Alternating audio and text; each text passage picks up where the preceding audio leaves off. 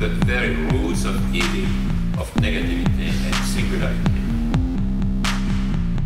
including the ultimate form of singularity, which is alchemist, the whole state of things, the pure violence without object anymore. This is the typical violence of information.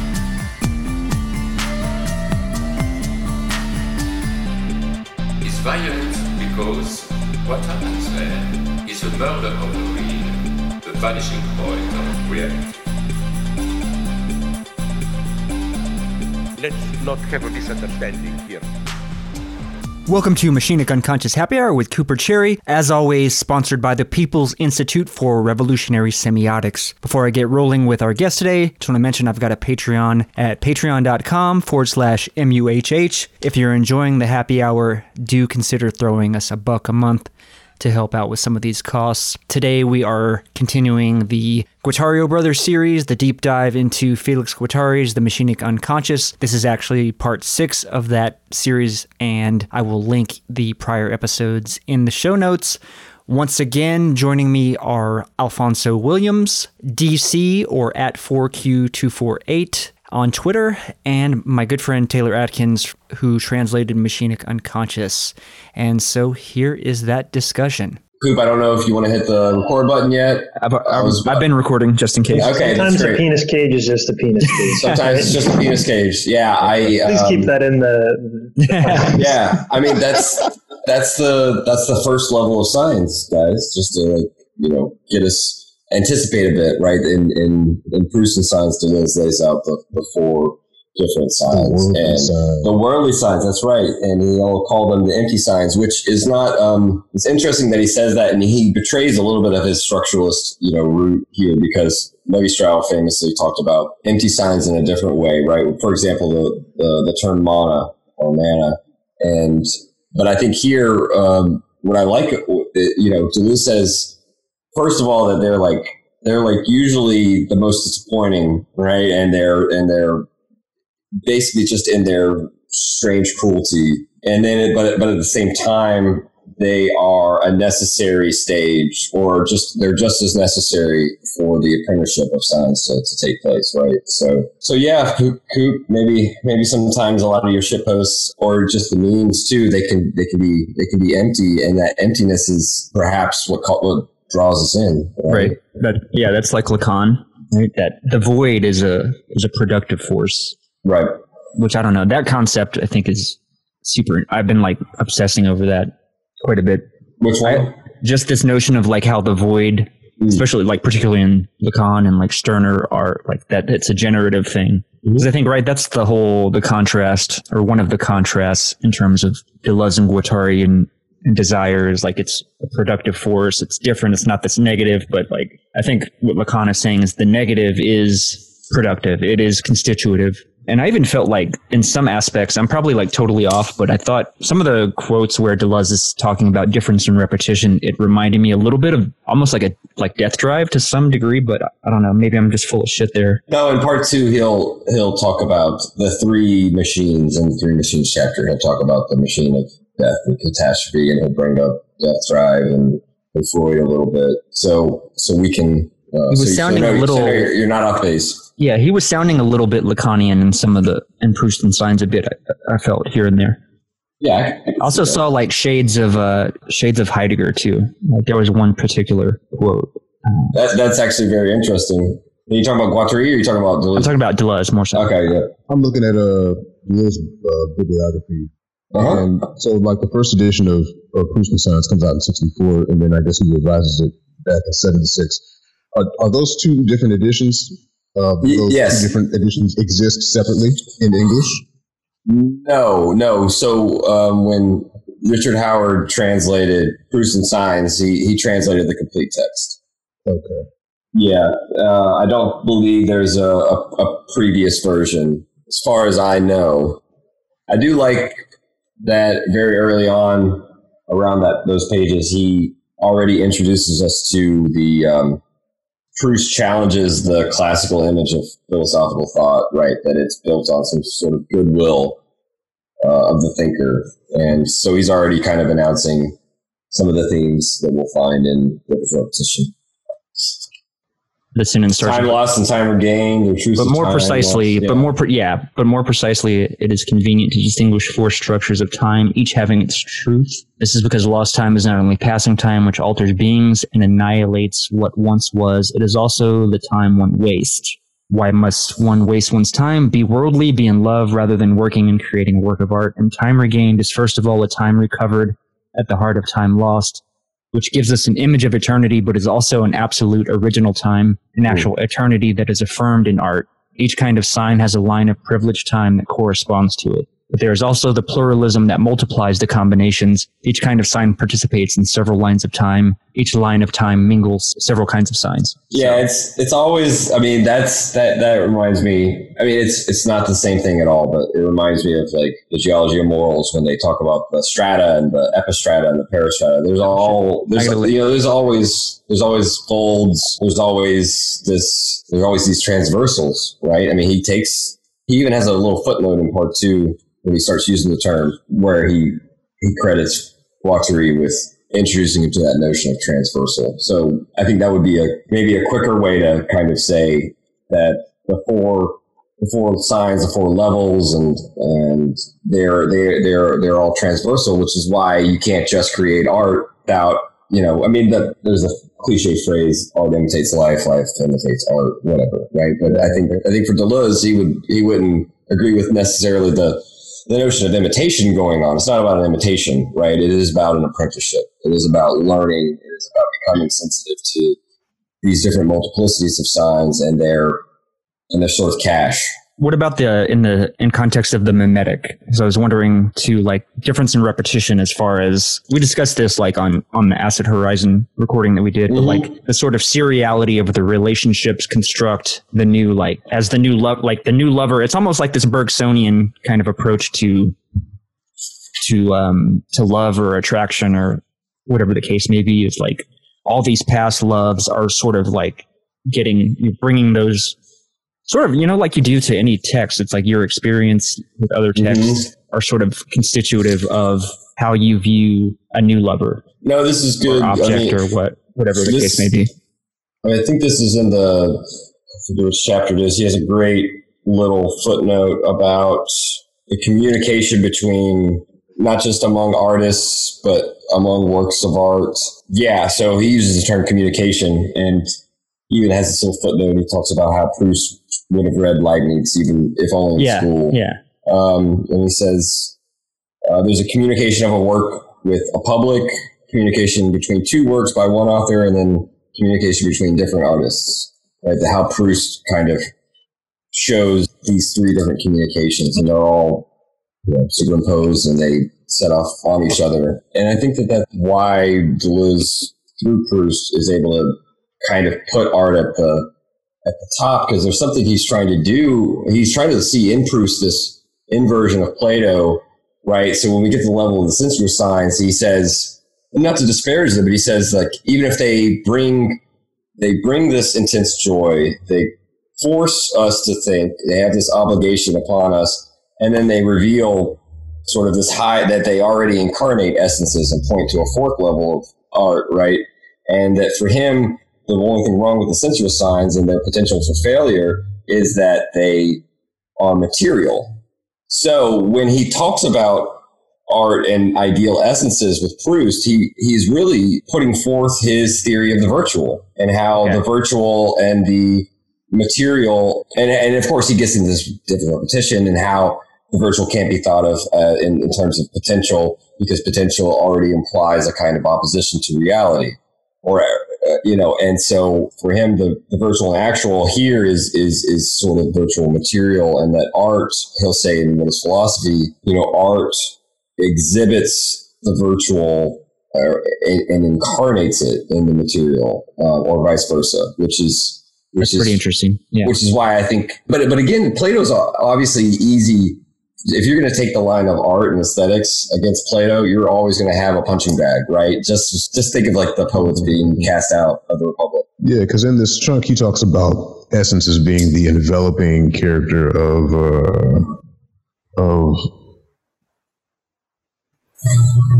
essence as being the ground that structures difference from which like the identity components will come from, like it's on the page. But what I got from this whole section was like it's sort of like a preface to everything that he goes on to discuss, like in difference and repetition and like the later cinema. It's like a nice microcosm of all of these concepts, like a nice introductory sort of text to I thought so too. Come forth later.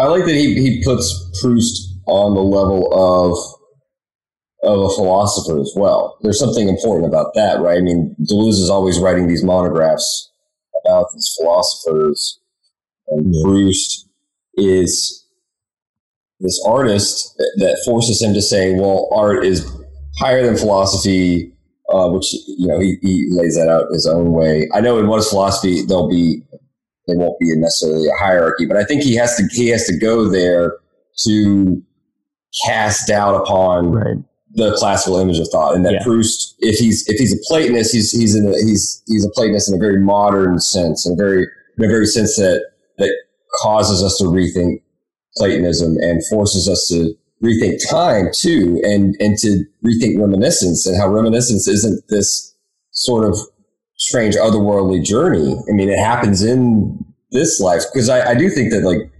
Deleuze too is bringing his reflections on not just Hume and the question of the status of relations being external to their terms, but also Nietzsche. There's a lot of Nietzsche in here. He's just not saying his name. Yeah. But then, of course, Spinoza, he finds in Proust's conceptualization, I'll say, but his rendering of the sensuous sign, you can see already in those three movements, the joy, the forced obligation to think, and then, you know, the revelation, that being a kind of very Spinozist.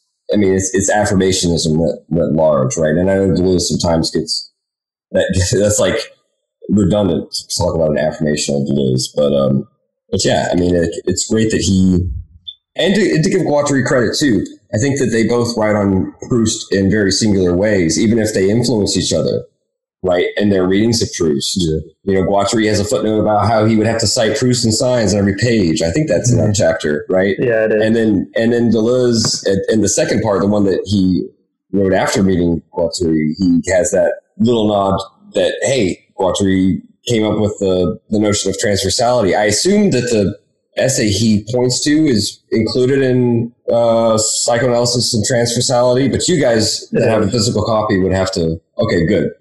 Yeah, I have it. Deleuze wrote the introduction to that too in '72. So, and I know that's on our list to do next, right, guys? I mean, that's going to be pretty cool. That one is much more.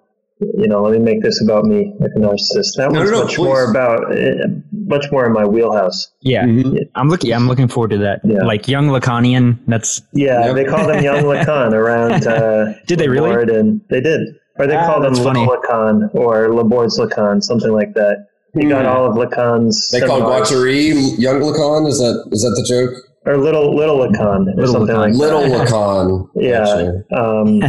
Well, that implies young, because it's not like Lacan's Yeah. I thought that was funny. Like I wasn't even thinking on that level with the whole, like, you know, my display name, young Lacanian. No, that's great. I mean, you said, I assumed you were speaking the truth when I think you were replying to Rosa. I was being cagey. Oh yeah. Okay. Yeah. When I see what you're saying. Yeah. Or was it somebody else who was asking about? Yeah, it was, I think it was her.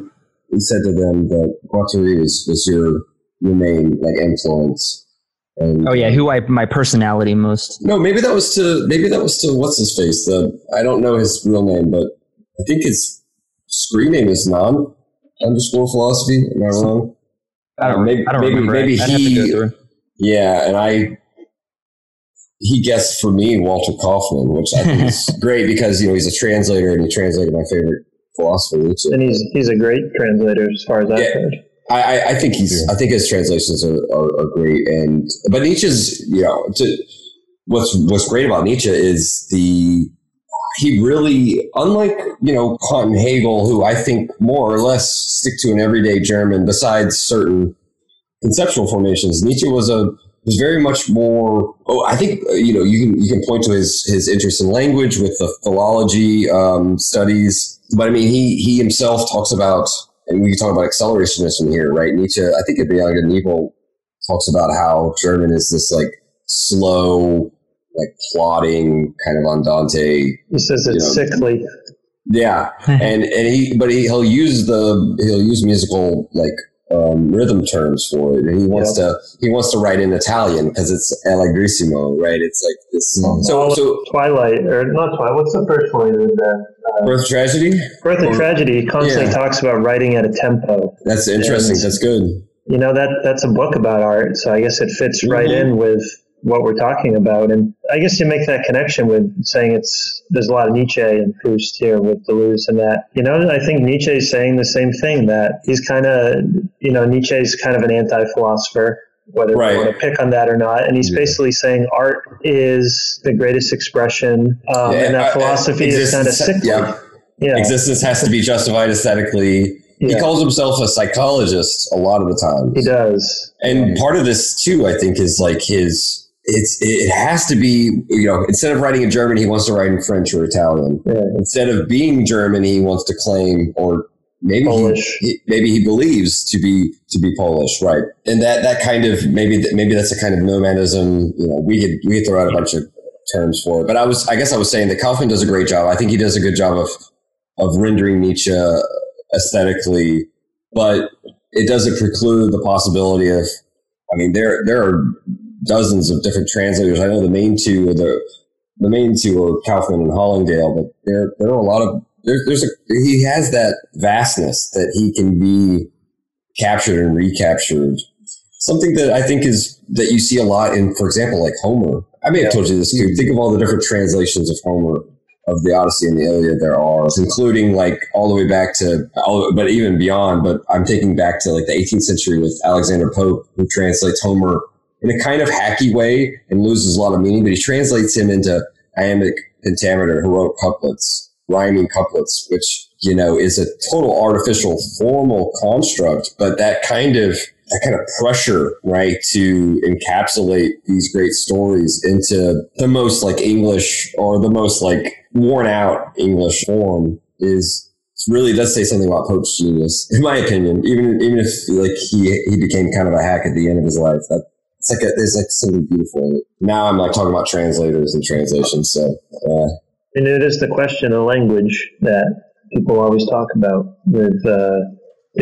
As you know, did we capture the essence of the writer and the thought, and does the language mutilate the ideas? And I mean, that is, I think, Guattari's gist through most of his work, how much language mutilates thought and affect. So I would ask you, DC, if you don't mind, just to keep on this before we move on. Is there something about the role of language and how the analyst traditionally, in a kind of, and I say traditionally, I mean in a kind of classical image of thought, in a kind that Guattari is, from the very beginning of the Machinery of Conscious, he's criticizing with its psychoanalysis needs to seem scientific, so it like latches onto linguistics, this like, this Persian field that has an aura of scientificity. Is there something about the analyst's role as a translator that, like, I think for Guattari, then he wants us to be not just like verbal translators? I'm asking a leading question. I'm wondering your thought, I guess. Yeah. What comes to mind? I was in a class once and someone was talking about a patient, and I won't give too many details because that stuff's supposed to be under wraps, but something of just how language constantly leads us astray. The patient was talking about Taekwondo, and then someone in the class was like, does he have a fetish for Asian people or something that?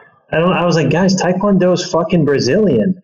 Like, it's not even so like the language totally got these people off on. I see. It's like a red herring or like a false, red herring. Yeah, it was like a false path. Yeah.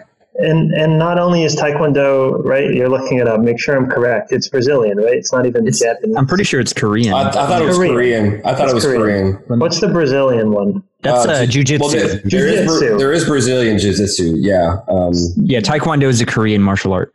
But that's okay. I mean, your point still stands. Yeah. Go on. Just how language, if you get stuck on meanings, really leads you completely astray, which is why Deleuze and Guattari refer to Lacan as the first schizoanalyst, which Nick Land kind of jumps on and says that's stupid in one of his texts, but Guattari is somewhat right, because Lacan's whole spiel, for the most part, is language is what you use to hide from people.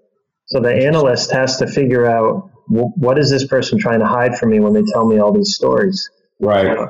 So that's what a sign is, and that's why Lacan says the signifier is where it is and at the same time isn't, or that confusing thing he has, is that when someone shares with you a story, they tell you a lot about what they're not telling you. They leave you like a negative imprint. Andre Green talks about the work of the negative, and he talks about these cave paintings where it's just someone's handprint, like some caveman's handprint, and you don't see the hand, you just see the outline. I'm like, how that's what a symptom or a sign is. Well, it also seems like that your classmates were bringing in this strange, it's not a prejudice necessarily, but it's a prejudice reading. Yeah. So is that like a worldly? Where does that fit in, like the context of like? Is that like a worldly sign? Yeah, totally. Taekwondo. You think? Oh, he's got like Asian the reading. fetish. Yeah, that's just bullshit. That's so stupid. Like Taekwondo already is an art. It's a fighting form. It has aspects of dance, right? I mean, it's the body and movement. It's not some mental fixation. Not necessarily. And who knows how, if the patient we're talking about Taekwondo, who knows what Taekwondo means for them? Right, exactly, I know that's a cliche, but it really is something true you have to consider when you're actually doing good analysis with people. Right. It's like, I have a patient who constantly uses the word equation when talking about relationships with other people. Interesting. I said, what does that word mean when you use it? Try not to be mean. We try not to pick, but and it turns out money is associated to guilt and is associated to these early relationships this person had where they felt like they couldn't do enough, and no matter what they did, they'd never be a good person. So now they use this kind of money language to talk about relating to people, and it's like, if you don't unpack that and you just assume they're using it in like this literal way, you don't get at like any of their conflicts. You don't get to help them. With Deleuze and Guattari, as they show in both volumes, it's like a signifying chain, right? Well, but they also talk about money as in terms of flows, right? Mm-hmm. So this is about this fear of not being like abundant enough in terms of flows, and but the black hole is money, and that makes sense because we live in this fucked up capitalistic world. Yeah. So like there's a lot to explore there, and it makes sense that, and you too also have to guard against overprivileging their definition. Exactly. And I know that you do, but that's part of that's the becoming attentive to the analysan. I mean, we could use proofs and signs here, in that sense of, whether we use the 4 layers or not, and whether we ask ourselves, is this a worldly sign? Is this a deceptive sign, a sign of love, which could be a sign of transference, maybe? The sensuous signs like the intense dreams or whatever it is that, involuntarily summons up this. Like I'm sure Guattari would be sensitive. Like if like in that last seminar I translated, the second one in the series, The Drive, whatever. In the discussion, it seems one of his best students, I can't tell, is talking about like, one day the analysan comes in and it's just like, you could call it a manic state, but is like super, joyful. And like, and so that is kind of like digging in there. It's like, was it a fucking tea cookie? Was it a Madeleine? Right? Was it whatever? And I do think that like what I like is Proust and signs. Deleuze is like, hey, art is higher than philosophy, right? He's making this Nietzsche argument, with Plato. But then Guattari is like, hey, it's not about psychoanalyzing or schizoanalyzing the search. That is wrong-headed from the beginning. The search itself is this schizoanalytic map. And he puts it on the level of science and says that like Proust and Joyce and Beckett, Kafka, was there I'm sure he Proust, adds Joyce, Kafka, Beckett. Yeah.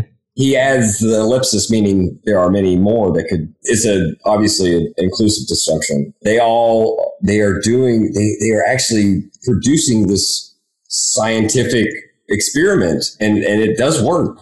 So it's not just art. It's art is philosophy, but art is also science. I think you kind of see here where the foundations for describing philosophy, art, and science in their distinctions and what is philosophy is already laid out here in the independent readings of Proust. That kind of reminded me, not necessarily here nor there, but I had a post that I thought was, I don't know, one of my better ones. And it was like, it was a jeweler with his little like loop, and he's like looking at a diamond, and he's like, the post was looking at signs with my little jeweler's loop, and they're crystallized, and he's got a little like magnifying glass. Is that the word for the little? Yeah. I had to look that up. I had no idea what it was. That's great. Is it spelled like Loupe? Loupe.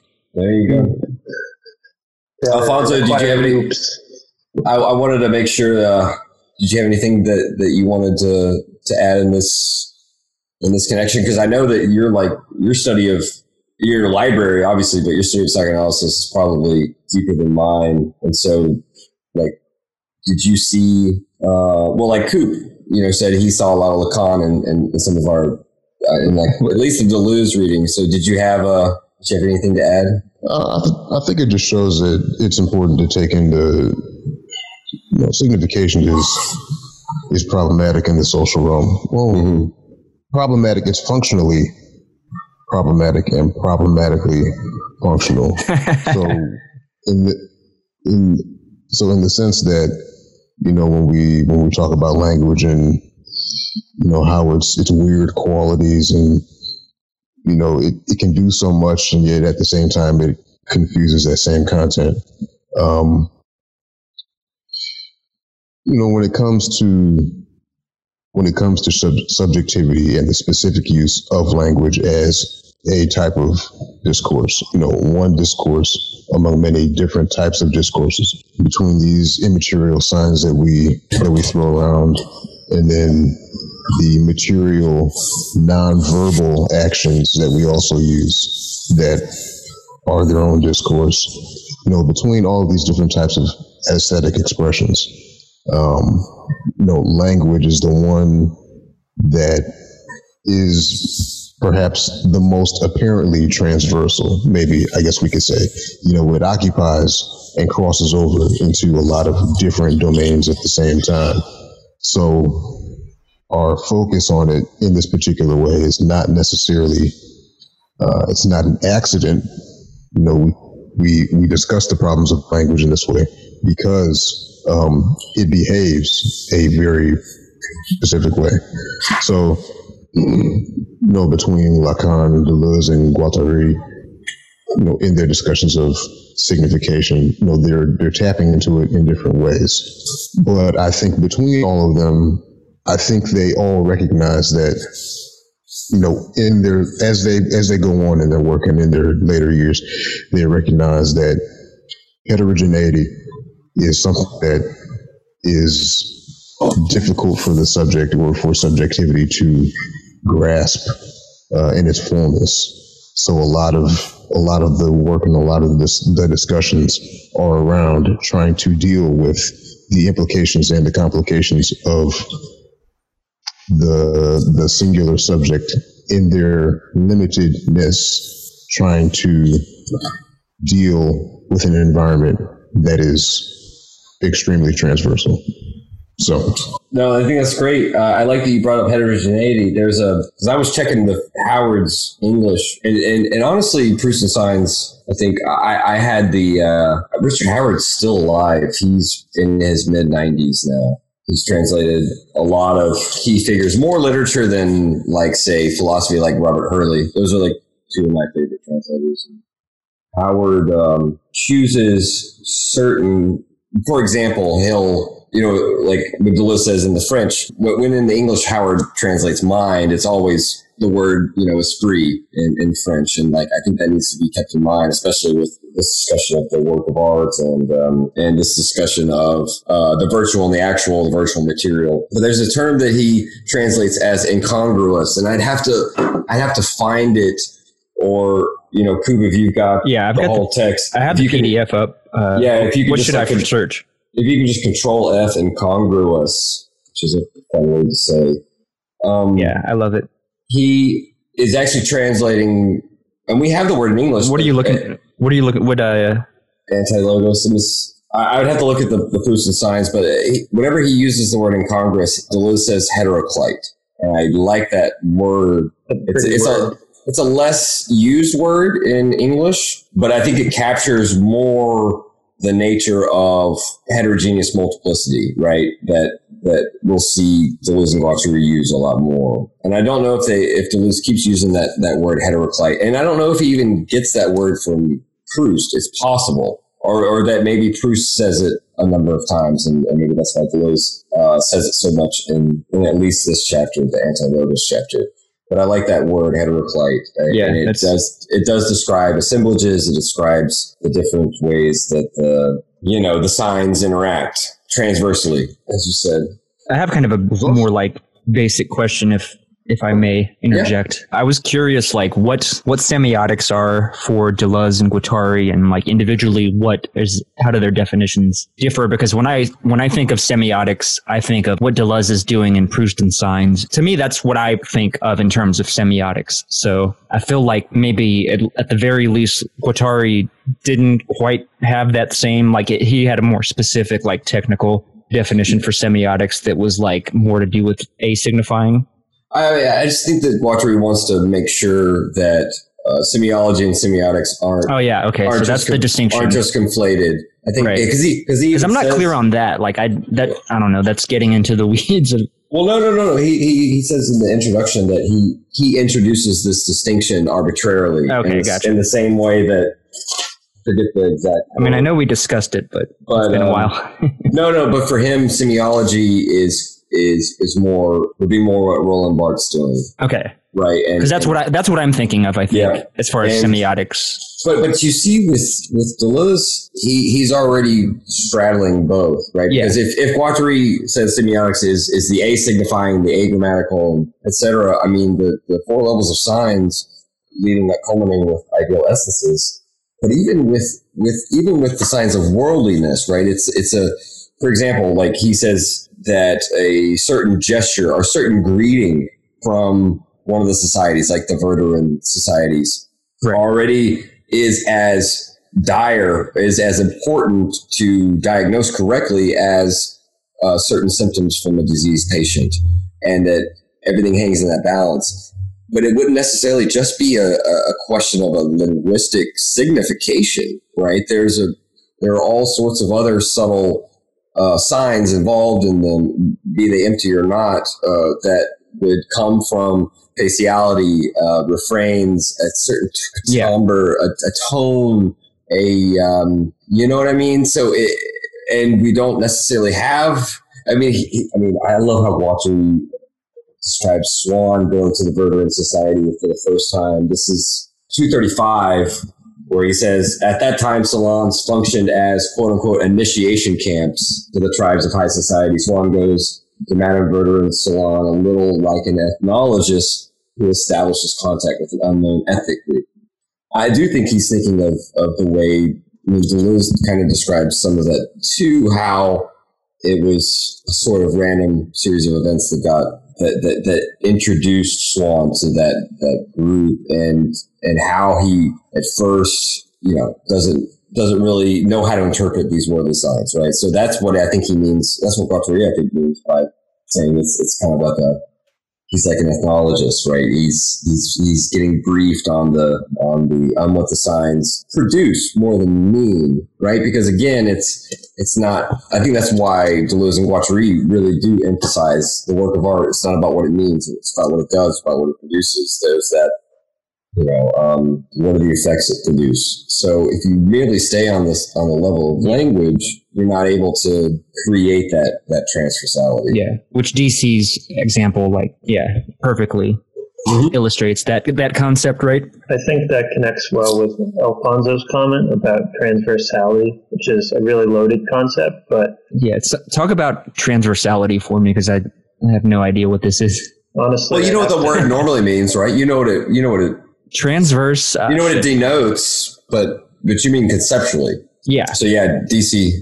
Honestly, I'd have to go back and situated or extending across something is transverse. So let's see, transverse. Well, I mean, yeah, making connections, right? In a natural language, it would be a diagonal, right? So it's but how spaces intersect. The opposite of tangency plays a role in general position. Yeah, for Proust, it's not about just spaces. It's Deleuze has some beautiful words on this that are very Bergsonian, but he talks about the intersectionality of not just space and time, but the space of time and the time of space, whatever the fuck, right? You know, like and that's also true with like multiplicities and these other things. But DC, I did not mean to cut you off. No, it's good. Good context.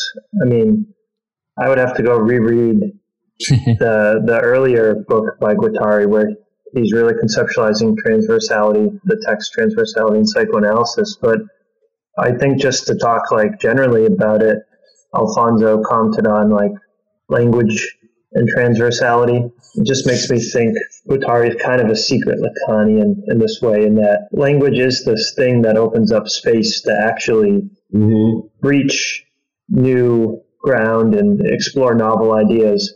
Even though it's like this sort of castrating function, I think Guattari's whole project is repurposing language to do the opposite of what it's intended to do, which is kind of like the left accelerationist idea, or Leninism. But this idea that language is supposed to represent things, but then you can use it for all kinds of crazy shit, and then it rips apart and cuts across in all these weird diagonal ways that you wouldn't expect. And then you're pulling together all kinds of disparate ideas, feelings, affects, in ways that you couldn't pull together if you didn't have language. Like pre-linguistic humans, like if you're schizophrenic and your language capabilities don't develop, or autistic maybe, you actually have a limited range of communication and feeling. Because in order to feel or know what affects you're experiencing, you have to have some language to reflect on yourself in that kind of feedback arc, and then communicate to someone else, and then someone else has to act in a certain way, and it really opens up this whole field. So the more language you get, the more you can play around with the limits of human experience, the non-linguistic stuff, the non-human stuff. So I think that's what transversality is like when you cross over a threshold or a limit in some sort of novel way, using the very limit itself. I know that sounds kind of obscuritist, but I think, I don't know, someone run with it. I think there's some content in there. No, I love this. And I'll say real quick, Coop, I think that's good that Guattari would agree with all of this. He just doesn't want us to think that language is the one and only tool and is therefore like the best, is therefore like higher than other ways of semiotizing. I mean, that's the word he wants to use is semiotizing instead of, expressing in a normal sense. I mean, like Deleuze takes expression with Spinoza and turns it transcendentally like on fire. But with Guattari, if we just consider linguistic expression as the whole of expression, I think Guattari wants us to be more sensitive in that, and not to just privilege language. Because I think about that in the context of the opening quote, and we already mentioned the bit about In Search of Lost Time. He says it's a schizoanalytic monograph. As such, Proust, Joyce, Kafka, Beckett are veritable specialists of hyper-deterritorialized mental objects, which that's a phrase I think... You love that phrase? I love that phrase. That is posting. That's like communication. I love too how he says like here, like, and everyone could learn a lesson from it. Mm-hmm. It's very like he's showing a lot of his personality here. And I think even this is like, if let's say Guattari was on Twitter, this feels like this could be a post right here. This Proust story. It's not. You could learn a lesson from them, right? I mean, I know that Guattari uses a lot of exclamation points in this book, especially in the intro, and that's more of a French thing than an English thing. Oh, okay. I chose to keep those in because everyone who has an inkling of Guattari's personality can kind of that exclamation point does something. It is performative.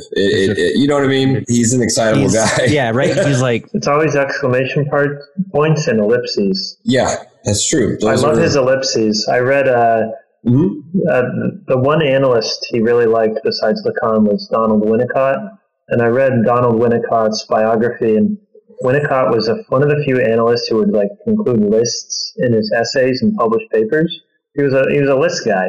And Interesting. Guattari loves lists. So yeah, he does. I have to, one of the remind me a list. Well, of course. Yeah. They want us to conjure our own lists too. Exactly. And so there is something nice about that. And one of the criteria for the epic, as a genre is epic lists. You can see this in Homer very clearly, right? He kind of sets the standard. You see these just all these names, all this bullshit, like the names, like he has a whole page on ships and the names of, but it's an index. It's an index. Guattari loves that word. Mm-hmm. Yeah, he does. And I think he means it both in, I think he means it, he gears the index as being a particular sign for territoriality.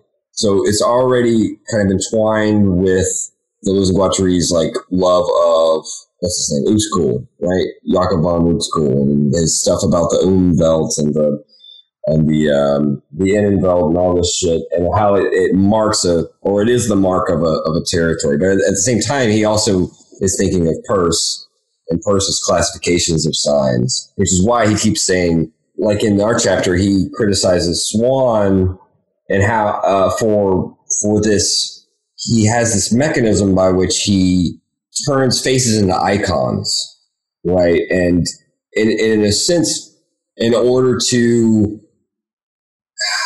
for Guattari, he sees this as a sign of trying to eliminate semiotic asperities and lines of flight and these other things. It's a kind of a control thing that Guattari thinks is indicative of why Swann fails in the end to either become artist or to become the greatest art critic. That he has all the tools to do it. He just falls in love with Odette, and that involves.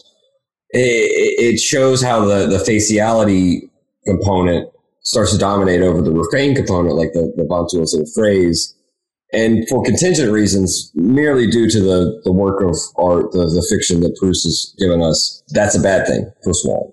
But it's that the narrator is able to overcome that reterritorializing black hole of the face that Swann succumbed to.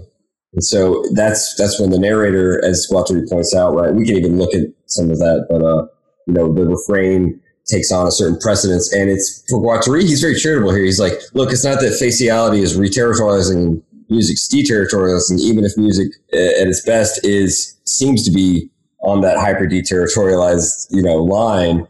It's just that the artistic machine, the production of the work of art in this narrative, as Proust lays it out, needs the refrain to supersede the face, right? The music doesn't really need the face. Not in any conventional sense. Want to hear a small aside on music?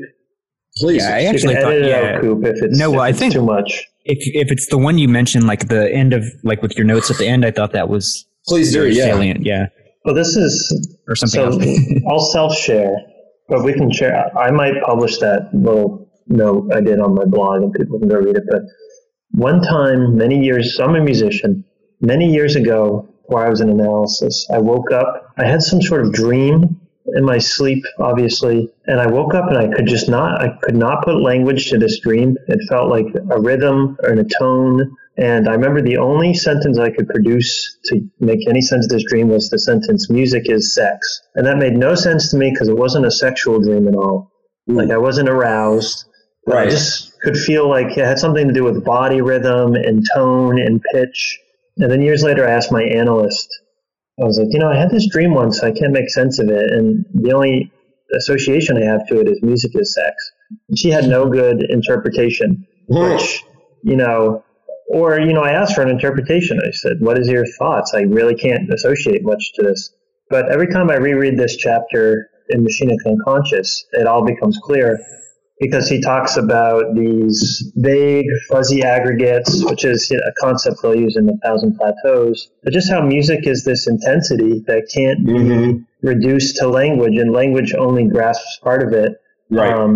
And I thought, that's my dream. I was dreaming, and that's Freud. Early Freud is very much in line with all this stuff, in that my body was undergoing some sort of process, and like Nietzsche and Freud talk about, the mind is just an attempt at translating the movements of the body that you don't have thoughts for. Something was going on in my body that I don't have language for, and it came out as this kind of infantile sentence, music is sex, which is, in a Lacanian sense, the most basic, or even a Chomskyan sense, the most basic sentence, right? S with the arrow. Noun, verb, whatever, Objective complement. Yes, music is sex. There's no complicated... Or subjective complement, So, I don't know what you guys make of that, but that's always stuck with me, and I will probably never have more language. Like, there's nothing more to analyze there, That's what Lacan says, too. When you get down to reality, there's nothing more to analyze. So I think that, just to be quick and let Coop and Alfonso respond, for me, it's like you could say 100,000 words on music. You could break it down into genres. You could talk about whatever, the different notes, scales, yada, yada. If you haven't heard music, that doesn't even mean shit to you.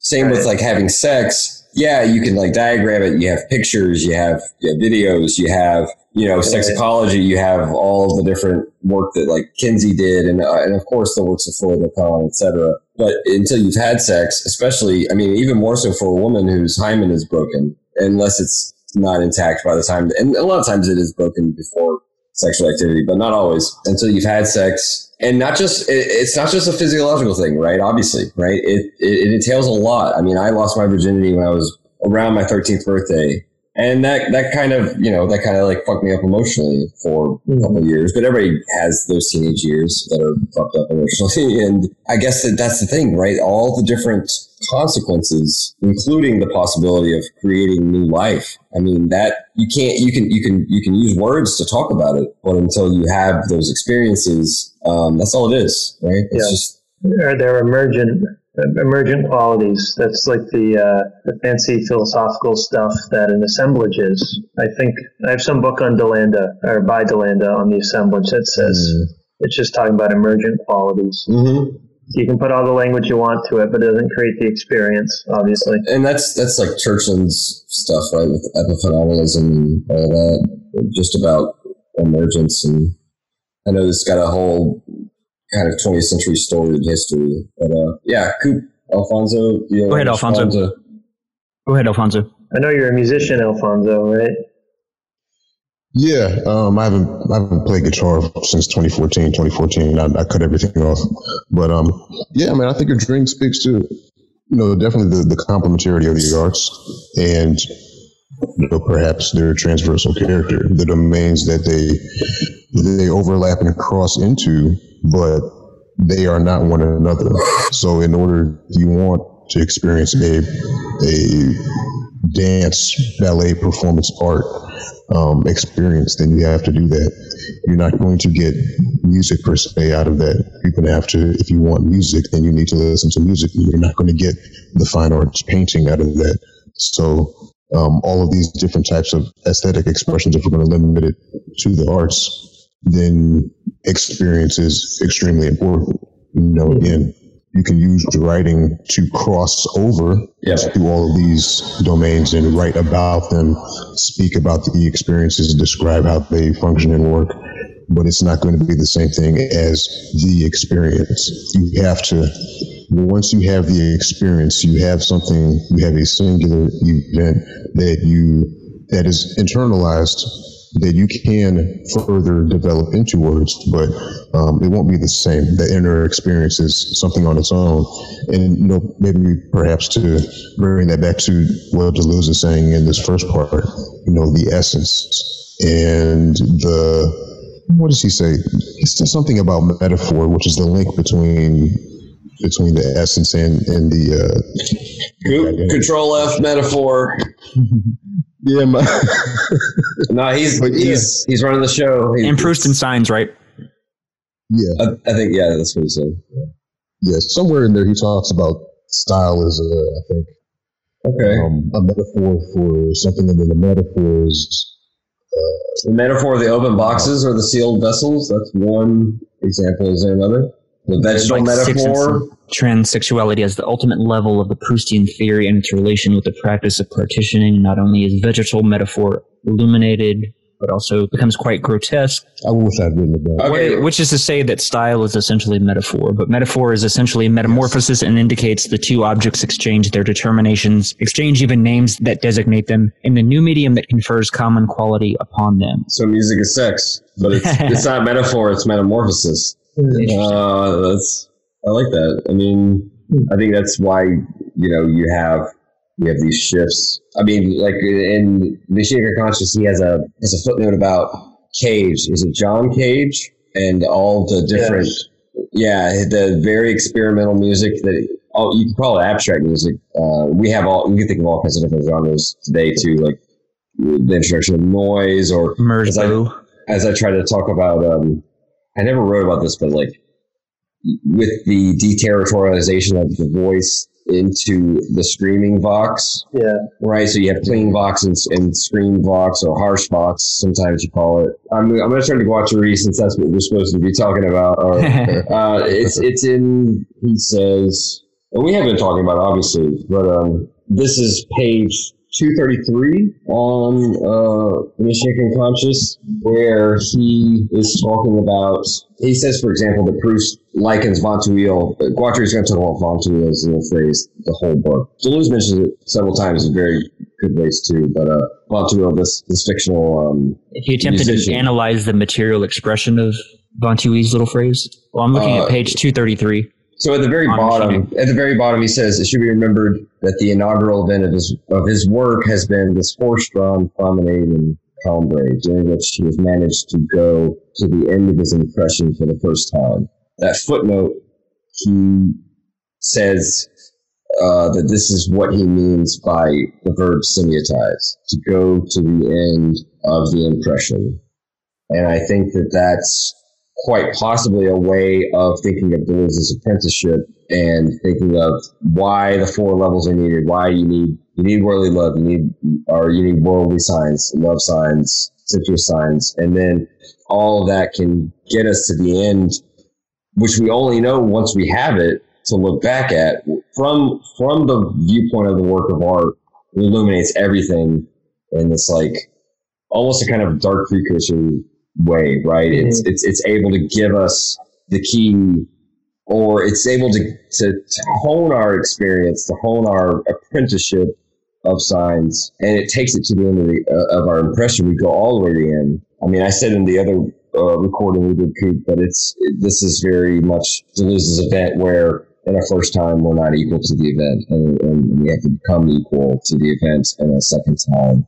And it's only with that we then see that we were kind of sort of predestined to become equal to it, which is, he mentions in Logic of Sense, he mentions kind of an obscure poet novelist. I forget his name, I'll look at it later, but he talks about the wound we were born to bear, and we were like born for this wound. And I think that's, if we then take that notion of semiotize, I mean, for Guattari, if we combine them with what Deleuze is telling us, that the search is narrating, machinically, like revealing what apprenticeship, what learning, true learning goes through. And it's for us to be able to semiotize in the broadest sense, but also in the most intense sense. And I think that's where Guattari says, well, scientists don't have the minds for it to see literature as performing experiments in a very similar sense, in a very novel sense as scientists perform. And that science. Well, right, yeah, Lagaya Cienza. I'll have to look that up again. But I think that's again why Deleuze and Nietzsche are privileged art in this way, such that we can then enrich and enliven all the other types of thought. Yeah, language is a tool so that we can just do more stuff. Nietzsche always talks. Mm-hmm. Nietzsche says man becomes ill when the means to the end, they take the means to an end as the end itself. And I was reading that in Will to Power, and I circled that and wrote psychoanalysis. Because these people, some of my colleagues, they want to see people for like 40 years and think, oh, we can't terminate yet. I'm like, Jesus Christ, we're supposed to be helping people live. Right. And that was Guattari's whole thing too, is like, and that's the whole point of language. I love it when in 1,000 Plateaus, Deleuze and Guattari say, like, I think they're riffing on Hume, but they say, like, we too will say the sun rises and sets, even though we know it's only a figure of speech. Right. And they're like, don't worry, guys, we're not re-invoking language, but we got to use language to critique language because there's no other way of doing it. So. But you participate in society. You participate in language. Hey, yeah. You don't like capitalism, yet you enjoy Starbucks. Right. Yeah. Good, sir. I mean, can I do both? It's I think that and do you? It's in Chaosophy in the Gangs of New York. He says he likens the terminal question of psychoanalysis with moving opiate addicted patients onto methadone. Yeah. And his point being, well, you just basically taken away the high, but kept the addiction and actually enforced it, as we know, or at least as is reported, alleged, methadone is more addictive physically. At least that, and you could measure that, I guess, by the withdrawal symptoms, right? So Guattari is like, look, that's not the right way to do it, guys. It's not good. First of all, it's not good mental health to just, as you said, 40 years. I think that for Guattari, analysis should not become this, we add onto a client's list, right? Yeah. And we keep a Rolodex and are just trying to, I do think that for him, there has to be an endpoint. And that also allows us a space of freedom for that individual to, if they wish, they can potentially look for an analyst, because I always wondered, about where certain people are in their lives with the events that they've encountered, with whatever particularities they've accumulated, that their path makes them vibe and jive more with a certain either analytic figure or more broadly like a school of approach. I talk about my wife's father, who's a Jungian behaviorist, and I mean this in a very strange way. I don't know whether he's misunderstanding Jung or like the followers of B.F. Skinner, but he did have he doesn't like to talk too much about what he does. He's kind of like you, DC. Doesn't really want to spoil it, so he does take it seriously. But one of the things he said he had a very Guattarian moment where he was like, if someone was bullshitting him, he would not pick up a book. I think he said he would pick up a book and start reading, or was that what Guattari did? Guattari would do that. He said he would do something similar where he would just kind of create a severance and not necessarily punish the other, but make the other person know that they are wasting his time. I do think he sees that, and he interprets what he does in the lens of behaviorism, trying to affect behaviors. He has worked with what the law would call like juvenile delinquents before. Yeah. And that's been one of his, but that's not the only type of clientele he has. But the Jung part, I think, is because he's a fucking hippie. Right. and so he sees development and individuation in that lens. And he's not a religious person, so he doesn't necessarily he's not necessarily trying to get them to join a cult. I mean, he's not handing out flyers, whether or not they ripen themselves or need that development. And I mean cult in the widest sense too, because Christians might want to say that all the different sects it's all one cult. Cult, like most basic definition, is just kind of like a gathering of individuals who believe.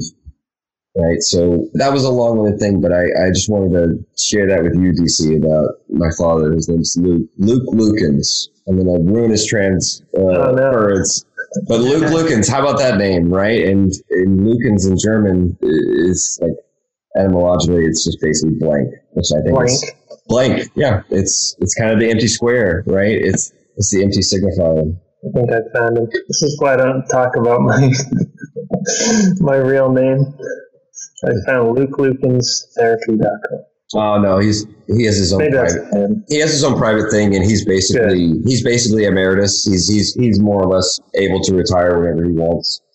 No, I was going to say, it's interesting what you mentioned about what he would do in picking up a book to create a sort of disturbance in the event. Right. Sounds it sounds like it functions very similar to Lacan's short session.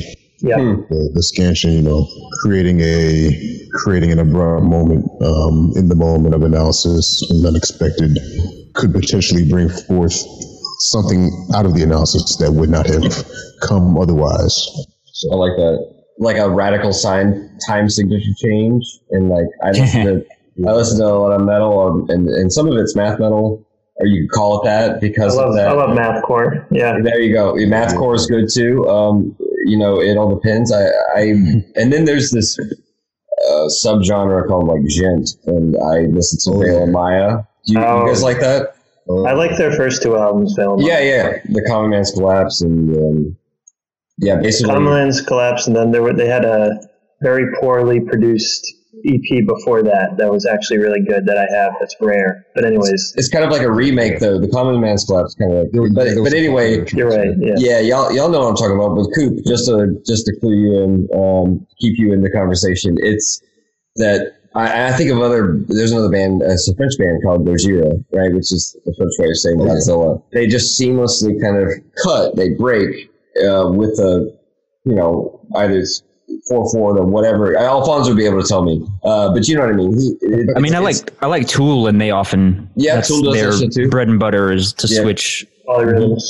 Yeah, and I think that there's something, if we're going to stick with when we were talking about Proust, we have to talk about music, right? Yeah. We're not just talking about literature here, and so I think that it's the way that the sonata and the septet communicate for Deleuze, right? It's these two, mathematics and music, communicating in a way such as to create new genres when take it to the limit, right? Again, it's like what a body of music can do, so to speak.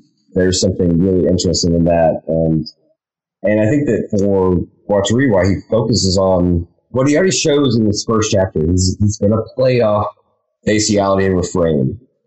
And we already know that refrain's the baby face, and it's going to lead the narrator to succeed in the end, but it doesn't have, but like us unlocking and explicating the essences of art, it's not immediately on its face.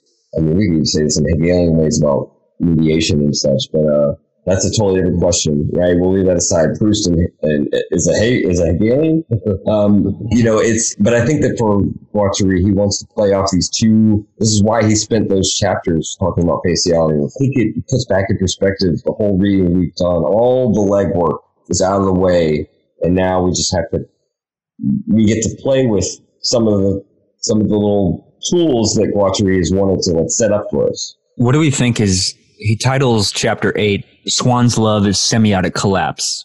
Collapse into black hole. Right? Black hole. Collapse is it's a shorthand for black hole, and how Guattari has been using it.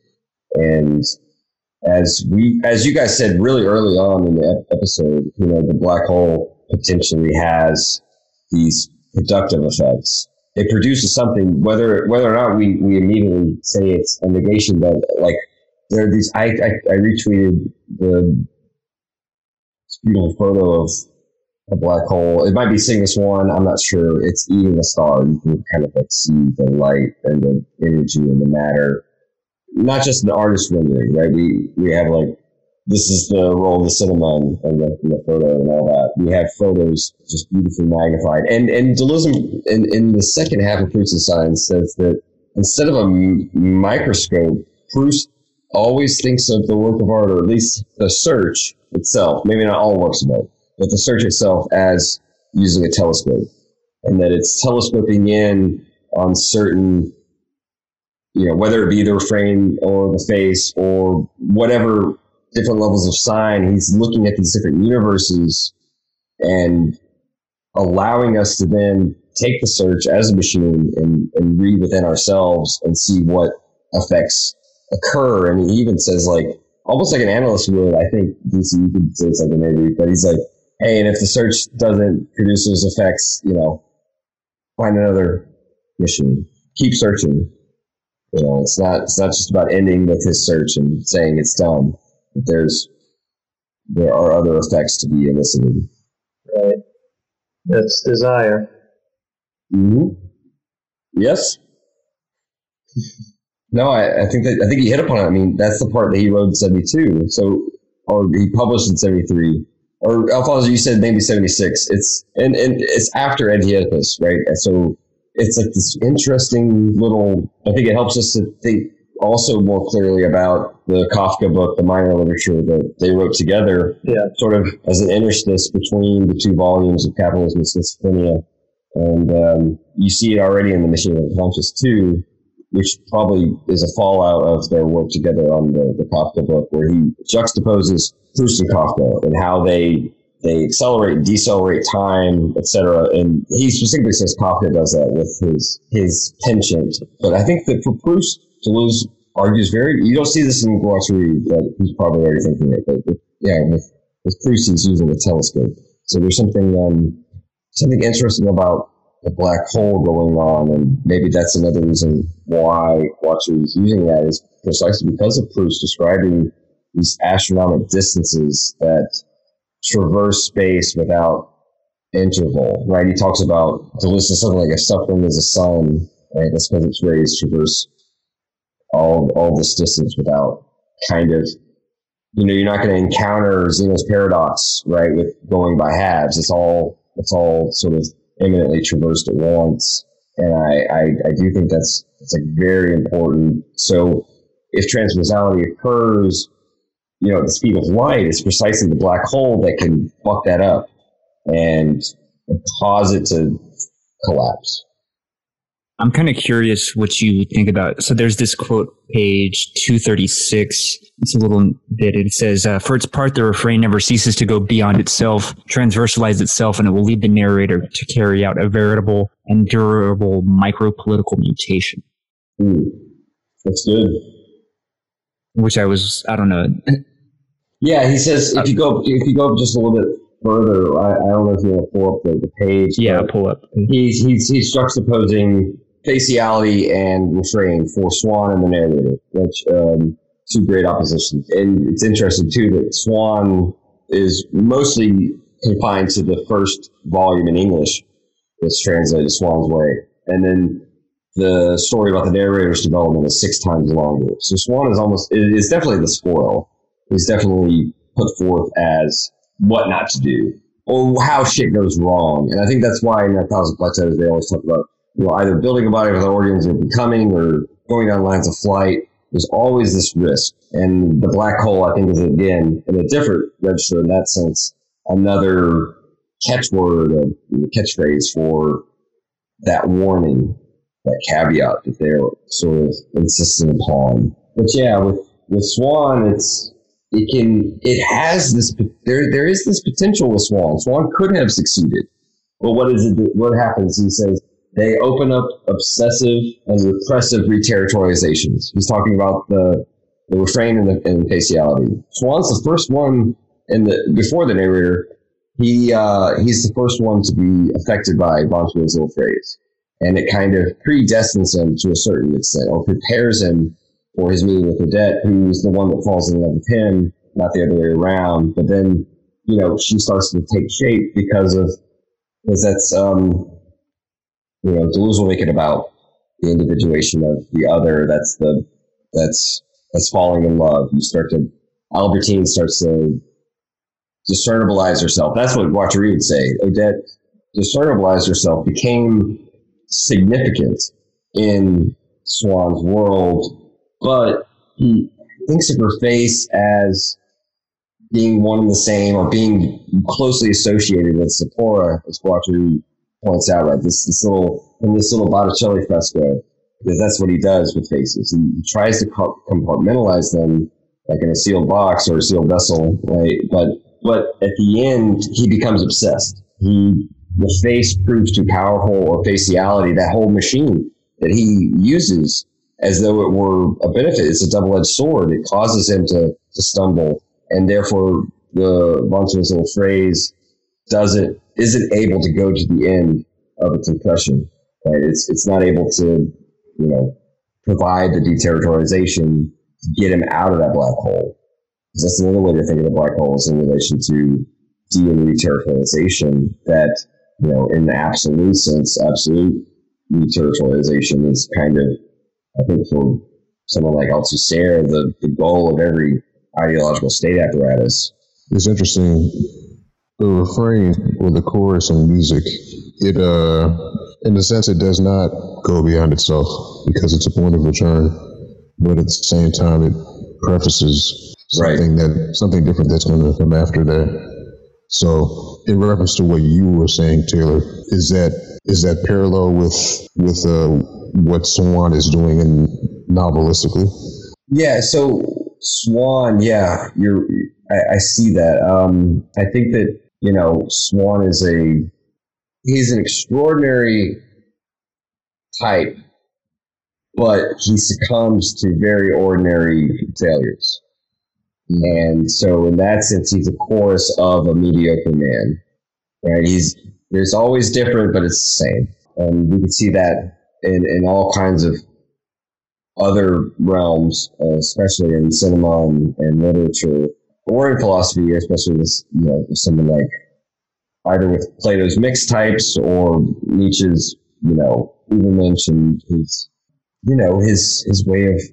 Okay, to back up a little bit, I think that Proust shows it's not enough for someone like Swan, who is, as Guattari says very clearly here in the chapter we read, that Swan is fucking cool as shit. He's totally hip with the times. He knows what's going on in the art world. He's in the know. He's fucking, if not full-blown celebrity, he has a kind of celebrity status, and he has everything it takes to be like one of the elite in the high world of art or the high society, whatever the fuck, right? And because of his attentiveness to art, but not just to art, but to like the trends and the fashions, and he is therefore the best candidate to succeed. He has everything he needs, and love fucks him up. His passionate love fucks him up. His love for Odette, he gets. And as I said, she falls in love with him first, even though we only find this out much, much later in the novel, which is a kind of trick of temporality. And whether or not we believe her is another thing, because she tells us to the narrator much later. But, so he falls in love with Odette. And, gosh, I marked out 2 beautiful pages by Deleuze in page 12 and 13, but he says, let me say it later. He says to fall in love is to individualize someone based on the signs they emit, based on the signs they give out. Yeah. So that's the fall in love. So he falls in love with Odette, and what he falls in love with mostly is her faciality traits. And Proust makes this clear.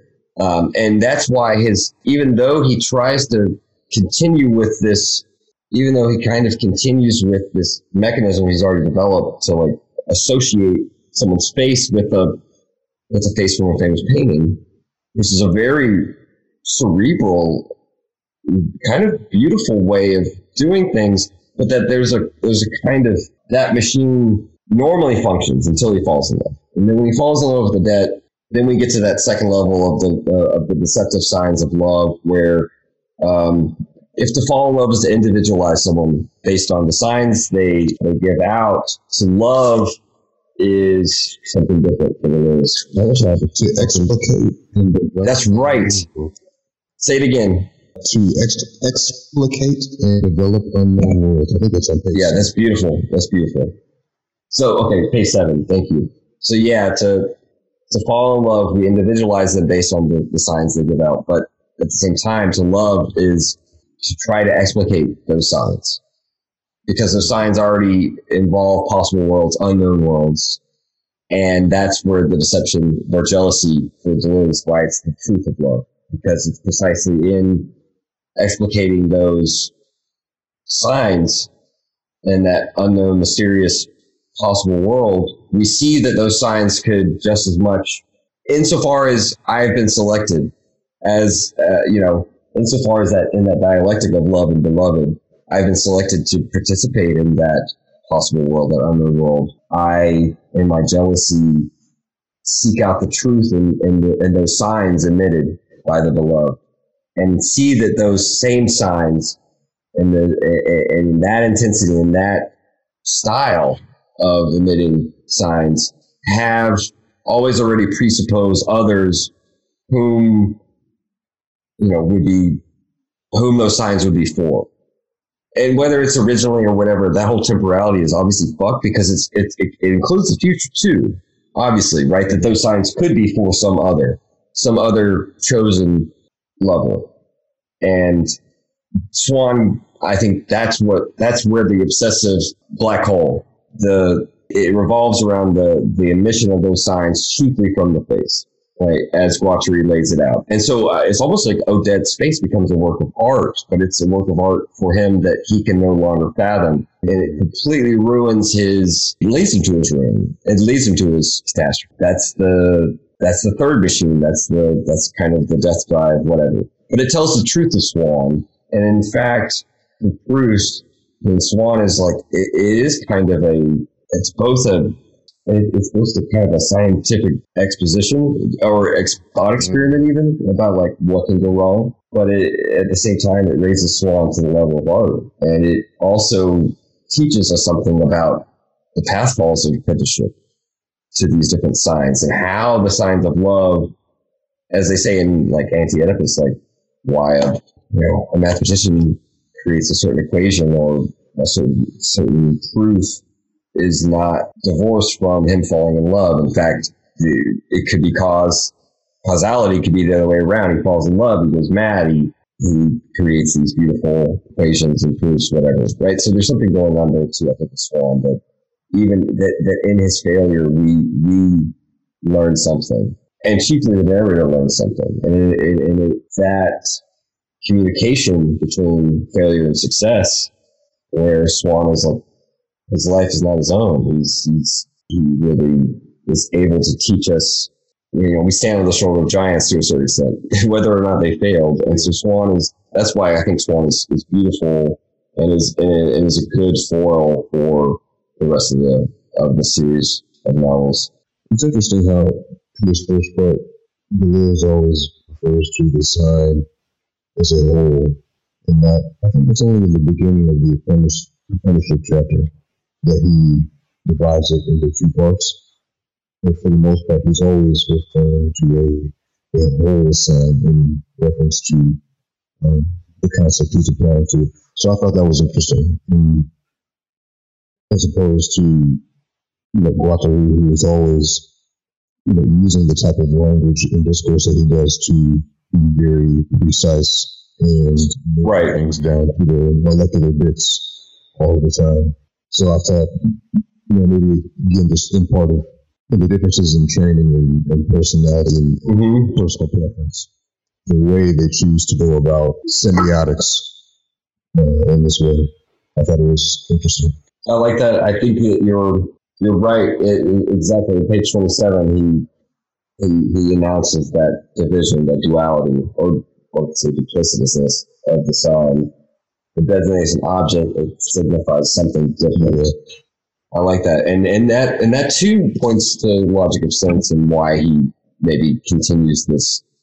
He wants to deepen that thought, and thereby, is, and that I think too. That's part of why we see hints of the serialism, right? Because it's for Deleuze sense is obviously involved in that working out, and Simon Leon helps him there too. So there's a lot going on here, but I like that bringing out the duality of the sign, which is not new to Deleuze, as we know. But he avoids. It's almost like he has one foot in the Saussurean structuralist tradition and one foot out of it. Yeah, right. He's having he hasn't quite. Yeah. He's in his larval state here in terms of what's going to come, what's to come. Yeah. I like this quote though, like further down on page 27, particularly the last, I think, 2 sentences, but I'll read the whole little section. Each sign has 2 halves. It designates an object. It signifies something different. The objective side is the side of pleasure, of immediate delight and practice. Taking this way, we have already sacrificed the truth side. We recognize things, but we never know them. What the sign signifies, we identify with the person or object it designates. We miss our finest encounters. We avoid the imperatives that emanate from them. To the exploration of the encounters, we have preferred the faciality of recognitions. The facility. Our facility. And when we experience the pleasure of an impression or splendor of a sign, we know nothing better than to say zut, zut, zut, or what comes down to the same thing. Bravo, bravo. Expressions that manifest our homage to the object, which I think is just lovely writing. He's pointing us to a Proust passage. Yeah. I guess early on. Yeah, this is I think two Proust passages. One in the first volume, so one at the very beginning and one at the very end. I think this is great, and he's setting up the opposition between voluntary and involuntary memory, right? Because it's the sensory signs in their intense joy, the obligation to think, and the revelation, right? That's involuntary memory. I love this. We recognize things, but we never know them. That's profound, right? Yeah, there's a profundity that just that's also the Bergsonian thing, right? That sort of we're already like precognizing them, so we never really like cognize them, and it has shades of the object itself and stuff. Go ahead, Dissy.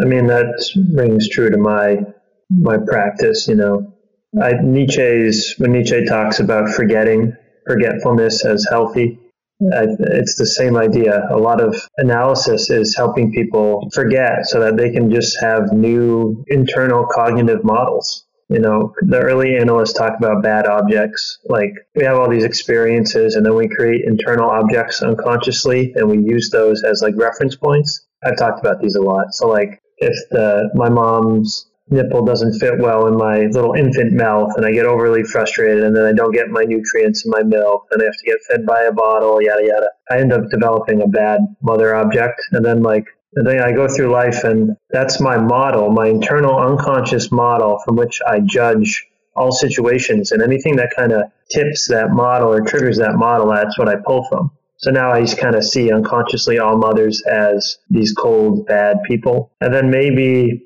unconsciously, because I'm so used to that, I flip it and I get manic and I constantly idealize women to avoid feeling that negative feeling of them being these negative figures. So now I worship women in some strange fetish way. Why was I talking about internal models again? Oh yeah, precognizing. So that's like a way where we don't really know. And most of analysis is about the whole point of transference is it's a reality, but it's not really the actual concrete material relationship. My patient meets me and they have these ideas about me, and then it's because they have their ideas about themselves and others, and you have to restructure their objects so that way they are actually in touch with reality, in a good way. Like, wow, not all women are going to be depriving and evil to me. Some might, but some I might get enjoyment from. And then you can, that's where all the work is. And then you can actually know who you want to be around and who you don't. Wow, there's some women I want to spend time with and some I don't, and that's like a mature, not neurotic position, as opposed to this like precognizing, which is like all of X is bad or all of Y is good, which people are constantly doing. We see it in politics.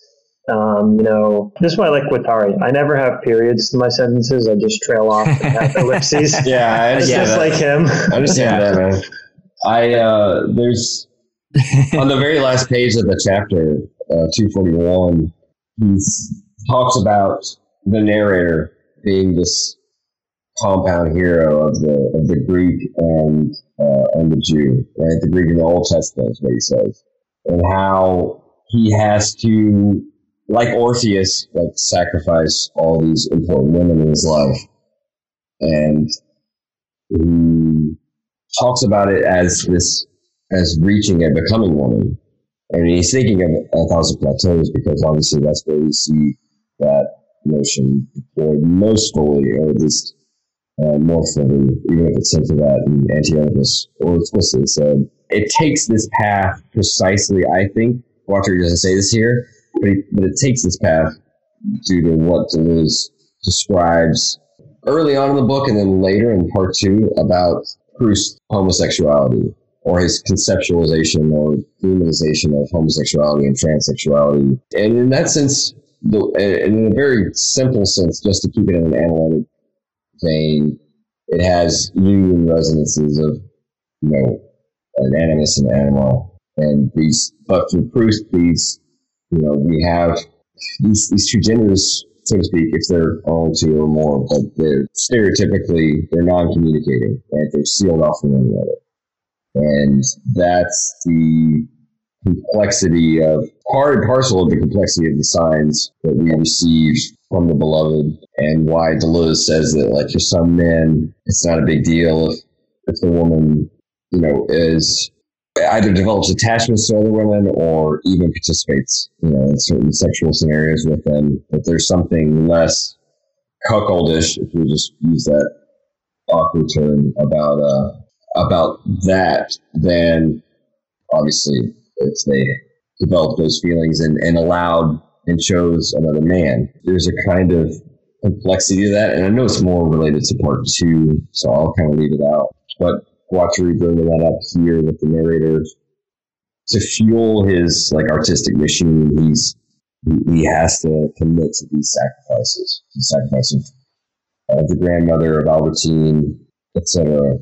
So just to riff off kind of, where the example you were giving about sort of against a kind of generalized misogyny, so to speak. I think Guattari is actually showing that there's something key to these sacrifices. And really, he doesn't say much here about becoming woman. I feel like he assumes we're going to have 1,000 plateaus in mind with this book. He tries to tell us that in a footnote, right? But got to think of 1,000 plateaus. So here, he doesn't really say much more about it, just that it's key to understanding the journey that the narrator is able to go through. And I think that sheds more light about Swann's Black Hole. He wasn't able to commit that sacrifice with Odette. He wasn't able to give that sacrifice. What is it that Oscar Wilde says about the weak man kills the one he loves with the word, but the strong man does it with the sword? I'm paraphrasing. Not like, it's not, he used better diction than that, but that's basically it here. The narrator is able to go the path of the sword and offer up those sacrifices and not let them stop him from this journey. Even if they provide great obstacles, he gets around them. If the Guattari, the little phrase has a role to play, and it's precisely its hyper-deterritorializing effects that get him out of the faciality collapse or obsession that Swann submits to. I think this quote from 239 is interesting, and it probably goes to, I think, perhaps before we discussed the bit from 241 that you were just discussing, Taylor. In Swann's case, for example, we will not say that identification is nothing. It will simply be considered a particular procedure functioning in the framework of particular assemblages, beginning from particular components and matters of expression. Considered in isolation, it is of no interest. It would not give rise to any a priori interpretations or return to any matheme and scare quotes or any universal imago. Jitsu analysis will pose a completely different question. For example, is such a behavior, habit, or ritual called upon to take on a diagrammatic role? And how is this known, if not through a patient exploration, not only of the classified ways, but also all the trails, all the impassable paths, indeed, of what seem to be obvious impasses? General principles would be of no use for us here. Where we're going, we won't need general principles. Yeah, I mean, I think that's what he means, right? It's yeah. Go ahead. He's dunking a little on Jung and Lacan. Yes. Jung is the imago, or is that how you say it? Imago? Yeah, imago. It's imago. Yeah. That's Jung's concept that we tried to get Freud to use, and then Lacan, a little bit of Lacan in there. Matheme, yeah. Yeah, I wouldn't be able to fully describe what Jung's going into, except to say that scientifically, entomologically with insects, that that metamorphose, right? The imago is the adult after being in the pupal stage. So I think that's right. I have to revisit all this terminology, but for psychoanalysis, the imago, I don't know where it linguistically comes from, but it just means an internal image. Kind of like I was talking about objects earlier. Right. It's basically just an internal object, like a representation. Imago is related to archetype. It's like pre-archetype Jung, but I don't know why it shares that name with the. It's because it's Latin. It's Latin, right? I mean, it's just from. I mean, for Germans, it's a nice way to like. Why? This is why I can't really fault Stray Kitty. Like, why wouldn't you turn to the Latin to like try to make a German turn stand out? Yeah, he did. I mean, but yeah, the Imago. It's obviously related to the word for image and imagination and such. Yeah. I'm not exactly sure why it has that intellectual, but that's a question for entomologists. I mean, they probably have a good Imago conception of what they mean. Do you see this kind of goes to your, what was it? Music is sex, perhaps here. This is from the bottom of page 239 as well.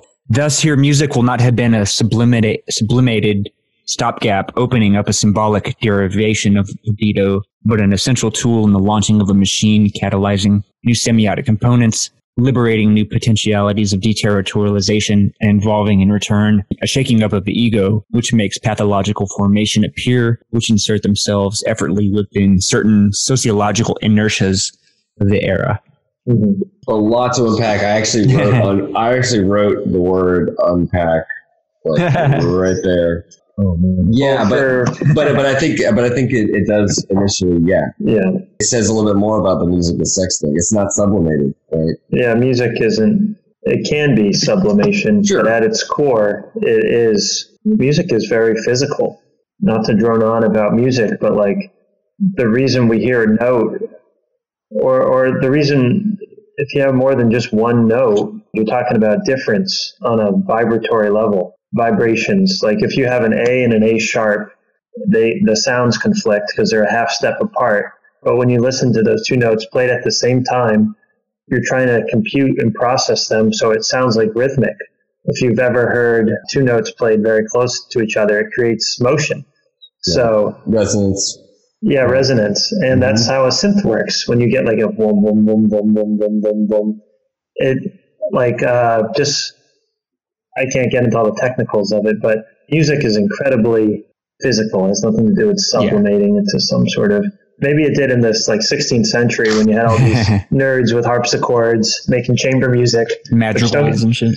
I love chamber music. Well, I mean, part of why Socrates argues to get rid of poets, from the city is, it has to do with the different genres of poetry have to do with the different cultivation of a certain affect, the people, in which affects are contribute to keeping the stability of the city and the harmony, so to speak. That's a poem or the poem.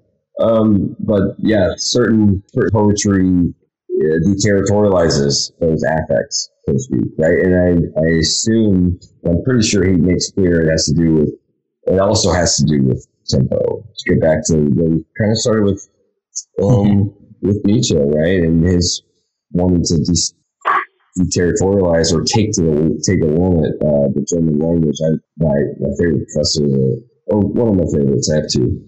He was a Nietzsche scholar. He studied in German under Müller. He's got a translated book on Nietzsche. It's really good.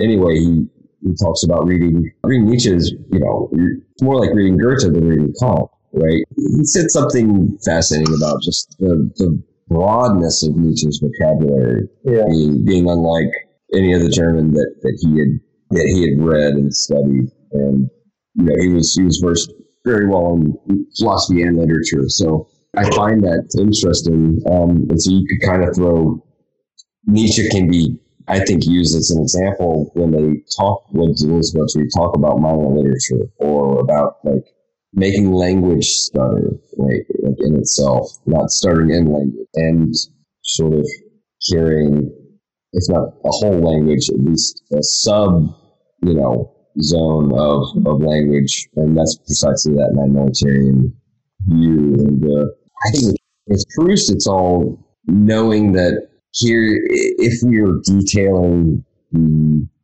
machines of visual art and musical art, like they're using this telescope in the scientific way to report on astronomical words. Like here's what the vehicle would be, right? So if we just talk about Proust's novel as a work of fiction, there's something reductive or reductionist about it. I think Guattari wants to make that very clear, like first and foremost, and Deleuze and too with his, again, kind of showing that Proust is on a level that's even potentially higher than the greatest philosopher ever, right? Plato. To go back to music, I was thinking about Sun O. I don't know if anyone's familiar with it, but like the physical experience of the music is like, I mean, it's preeminent whenever you're seeing their show because it's like you're hearing it, but you can like literally, you can hear, they're in like drop E tuning. So like it was, you can feel this, like you can feel the vibrations. Exactly. You could feel these very intensive, especially when they're hitting the super low notes, like it would kind of like a kind of rattling in your rib cage. Rib cage rattles. And your head rattles. You can feel it in your bones. Yeah. You guys heard of the band The Body? Yeah. No, I have. Nice. I haven't listened to them though. They're similar to Sun O. Okay. They just play through a wall of amps, and gotcha. I've seen them many times live, and they're just the air gets knocked out of your lungs. Right. No, that makes sense. Crazy. Yeah. You're being like physically assaulted, right? Yeah. But that's kind of what. I guess that's a good another good way to talk about why maybe Deleuze opts for just instead of because he's not yet kind of proposing this diagrammatic framework that Guattari has. I think he's on this level where just that one will showcase how what really he's wanting to talk about, which is this notion of thinking. Thought occurs within thinking, or whatever, due to a violence. It's due to something that comes from outside. And I think that music, in its way of, I know there's a speed of sound, right? But in its way of sort of infusing our senses, it's, it traverses that distance without interval, as he describes. And in that way, I think that's why for Proust, that's why it's like, Deleuze reading Proust, it's the highest level. It's essence. It captures that. For Guattari, he wants to say it's because of its effective utilitarianization. Right? It's just in general more deterritorialized form of art. Others, that's why refrains are given. I think at least in this work, they've given a sort of precedence by Guattari because he's reflecting what Proust has taught him. That in the end, it's the music that helps the narrator, the little phrase, the little semiotic proposition to sort of break out of that black hole. I feel like music itself is very much more tied to memory than, at least for me, I think, than any other sense. Like I listen to a song because it can it takes me back. Right. Like I can go, if I want to think about a certain era of my life, I can listen to a song and it sort of does, I don't know what the semiotic process is, but I was thinking about that in the context of memory. When I was listening to like Tupac's All Eyes on Me the other day, and that like came out when I was like, I think in 6th or 7th grade probably. Right. And so it fills me with those like feelings from that era, and like other memories get triggered. Chain of signifiers. It crystallizes time in a way, obviously, but you can also be doing so many other things while you're listening to music. You be driving to work, you be having sex, whatever, right? A lot of times, different music's capture different moods, which already envelops a whole chain of associations. That's just my take. In a different way than I think even like a movie or a painting or even a smell or anything else, like music for me has that direct association of memory or nostalgia more intensely than anything else. Maybe it's because in part it allows a certain kind of dissociation. Not in a psychological sense, but with music, you can multitask in a way that while you're watching a film or watching a ballet performance or watching or painting or any of the other types of arts. So now to the degree that one can say one is actively listening or passively listening is a different matter. But yeah, music is sort of singular in that way, in that it allows for certain kinds of simultaneous activities to happen as it occurs. Also, it divides time up, right? You can think about the intro, the verse, chorus, verse, outro of the song. I mean, not traditionally, right? Just in a simple way. And so it kind of cuts up time normally in a way that also brings back memories. And I do think that there's something where I think Alfonso really did say it in a nice way. This question of whether or not we're actually or passively listening. It's like, you could be eating a sandwich at work, a bologna sandwich with mayonnaise, and you might be passively eating it, but you're still, it's obviously more direct, and you're focusing, you're spending time doing this. But music, we don't really necessarily spend time. Right? I mean, like, it's a part of our time. It's like a fabric of our existence, and we can remember where we heard like a certain song for the first time, or where or there's a more crystallized like little bubble of time when we can imagine being at certain places, right? That song being dominant. Yes. So there's also that notion of either you call it like the top 40 or whatever the fuck, right? Or it could be your favorite artist that's totally cold and obscure, but the radio was. And MTV, I mean, like for all of us, I think MTV and VH1 were much more of actually playing music. And that was another way, because I didn't always listen to the radio. My sister always played whatever CDs she had. She had a shit ton. So she was that was my apprenticeship in music, was her having a very eclectic taste from like Outkast to Reba McEntire, and back again.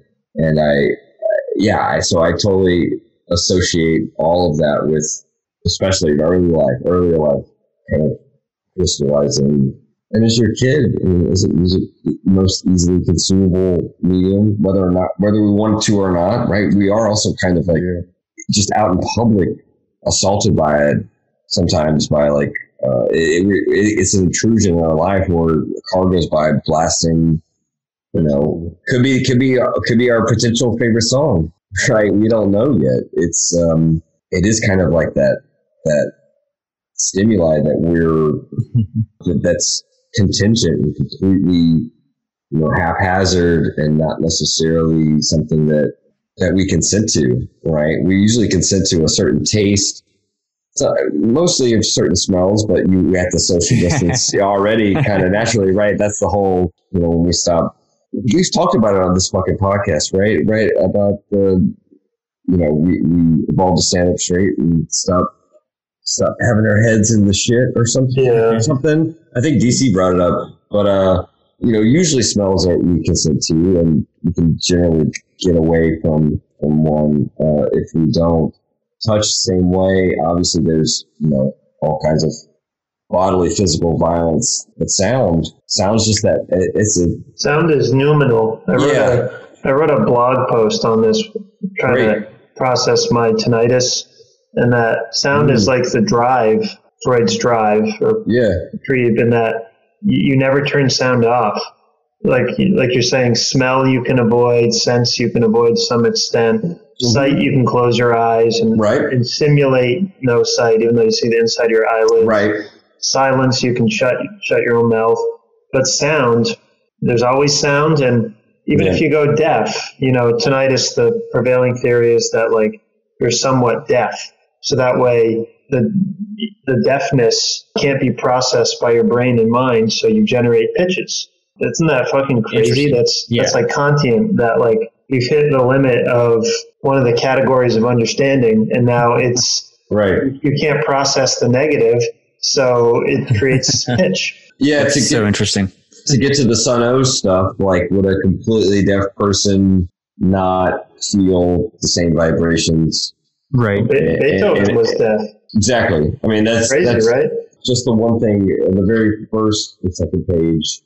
He brings up like Michaud and the beat poets, and says like we need to talk more about synesthesia and hyperesthesia and these other sensory overlappings, right? And this is why he talks about Kafka too. He talks about they have this kind of semiotics of perceptive overlapping, mutations of perceptive components, which includes overlapping of sensorial, feelings. So this notion that sound, as you said, DC, we can't turn it off, it assails us, and given amplification, like it has a certain type of amplification that we can feel. We can feel it on our skeletal structure. We are literally moved by it. That's the violence of thinking. I mean, that's, if you think about the way that, even in just the Proust and Signs book, but also in the repetition, it always talks about the different faculties sort of take to the limit and then producing a violence in each other, and that disharmony. There's thinking. Yeah, there's something really fascinating about sound as a phenomenon. Spatially too, but temporally is creepy. You're first bringing up. Watcher makes the joke around the part where you read that identification about Swan assuming a castration complex or whatever. Do you remember that, DC? You know what I'm talking about? I missed that. In Guattari? I thought it was in Guattari. Yeah, I just wanted to find it. Do you know maybe for sure says castration? Yeah, he does. I wanted to, maybe Alfonso and BC, y'all could bring this up. I want to hear about castration. They're threatening castration. Oh man, nihilists. He puts the word assume in scare quotes. Assume a castration. Yeah, here I found it. It's on page. Assuming is castration. Thank you. Yes, page 238, and it is at the top. It's in the upper first paragraph. It's quite lengthy. He asked all of these. He asked all of these rhetorical questions about a typical psychoanalytic interpretation, either Proust biographically, which would be just bad, or just the text in general. And even has that interesting footnote where he credits Deleuze for Proust and Signs, and then cites another work that he says he was unfamiliar with when he was writing his book, but that he thinks they do like a great analysis of music in the novel, specifically the Proustian novel, but he cringes right at their traditional psychoanalytic interpretations that they force everything back into, and so he asks all these rhetorical questions, and one of them is about assuming castration for Swan. So he's, I guess, did you say something maybe about castration? Could either be in relation to what we talked about earlier with the black hole, or anything in general? Psychoanalytically, you have to be castrated to use language to signify. Right. Because schizophrenics just have washes of intensities and affects and body sensations, and they don't really put it to language. And to be castrated means you go through the whole Oedipal triangle and all that stuff. And we'll go into all that because people either know it or don't, and they can go read about it. And the signifier forever disconnects the direct, intense experience from its sign and all that stuff Lacan talks about. But, I don't know, I think the cool thing here with Guattari and all of his rhetorical questions is he just kind of disregards the boring old interpretations, which sometimes can be true. But right, that's like a good method. It's a good epistemological method. He just starts from this is all the stuff we know or that we're taught about, but does any of that really apply here? Even if it does, let's just pretend it doesn't right now and see what we actually come up with when we experience this story.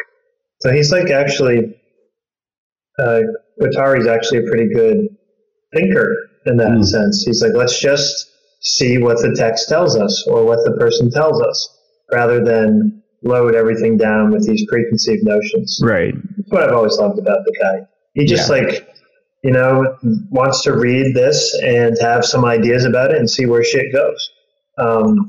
As opposed to have all these like scientific categories in advance and trying to prove or disprove them and all that stuff. So, and that way, it's kind of like Foucault to some degree. Mm-hmm. Sure. That's philosophy, trying to start back over from the base, as basic as we can get, and ask questions. Yeah. So. Yeah, and this. Yeah, go ahead. Go ahead. No, I guess my quick thing was just he links two things to start the rhetorical questions, which is like, why is it that Odette's face, her faciality traits, triggered the semiotic collapse that Swan falls into and the failure it entails? And that's when he's like, is it this identification with the mother? Is it he doesn't assume it's castration, right? So I just think that's interesting. He's already, obviously rhetorically like saying, well, that's the standard way of thinking. Let's go further. I do that with patients too, in a different way. They'll come in with all of their preconceived ways of thinking of the world. Like, all right, you only see me an hour a week. You can have all those thoughts and feelings when you're not with me. You want to try something different when you're with me? Like I see Guattari. He writes like analysts talk to their patients sometimes. That's why I like him so much. He's saying like, it's fascinating. He's like, yeah. You can take all this stuff, but you want to try something new today? Like I read Guattari's always inviting. What were you going to say, Alfonso? You had something? I was just going to say that, just posing the question in this way is such an easy everyday way of exploring a context that is not preconceived. So when you're faced with an environment that invites a certain kind of fixation, the first and easiest thing you can do is to sit back and ask yourself, why? Why this and why that? Like DC was saying, you don't have to come with preconceived intellectual notions of what you think this is and how it should be reconstructed. You should just be in the moment and let the essence of the environment wash over and envelop you, and through that start to generate your clarity through posing the questions of what is going on. So, in terms of like castration and existing in the symbolic order, and the relation of the subject to Lacan's the name of the father, and if you have that connection, then you're still within the symbolic. If you don't have that, then you're in psychosis and these things. If what Guattari does very well is to constantly think outside the box. And as I was saying before, posing the question is one of the tools, one of the simplest tools of doing that. Through that, you are able to, as a kind of heterogeneous repetition, I guess maybe if we want to be delusional about it, you can get different types of responses and results that aren't necessarily the same. So you're working this kind of imminence. So you're being dropped into an unknown. This unknown is kind of a body without organs. It has all these sort of potentials that you don't know what's going to happen to you, what's going to happen, within the greater milieu of what you're living in. So, but that if you just sort of start somewhere and project a line of flight, then you can start to develop a way of existing in and traversing through that unknown to make something that you can work with, to get some material that you can work with, material, intellectual or otherwise, or whatever.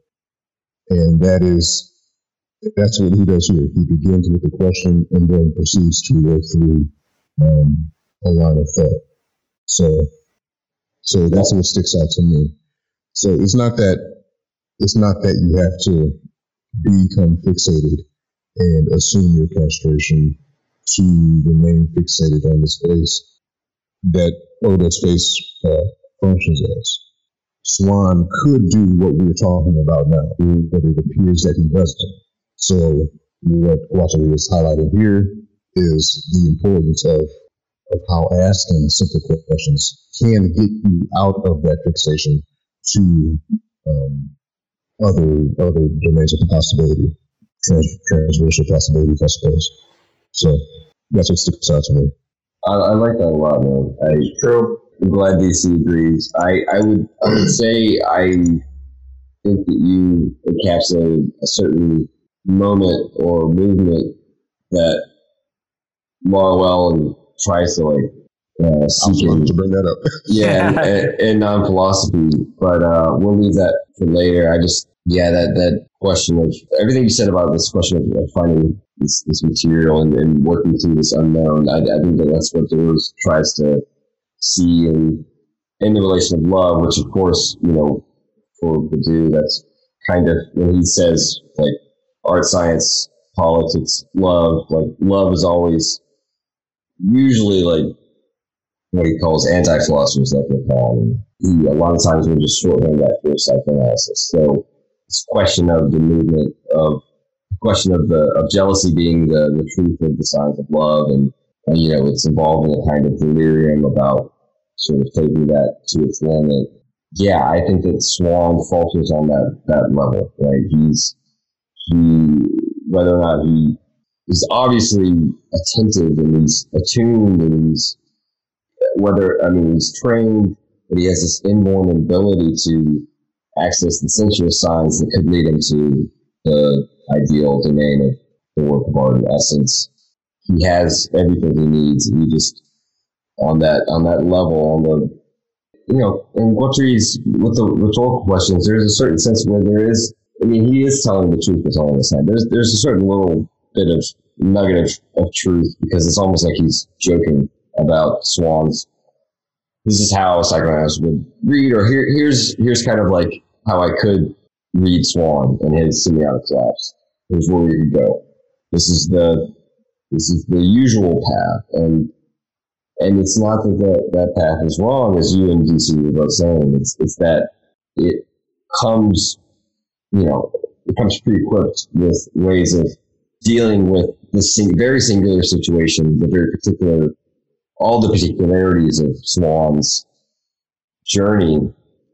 It comes able to generalize them, and therefore to make them speak and make them to tell a certain truth that would tell it slant and would not tell it's because, as Deleuze says, right, it's the search is about a truth of time, a truth in time, and signs are what are the means by which we can apprehend that. So I think that for Guattari, you're not going to be well equipped. You're not going to be pre-equipped. You can't be pre-equipped, as you said, to encounter these, just like the events, right? So, and I love the phrase reassuring psychogenesis.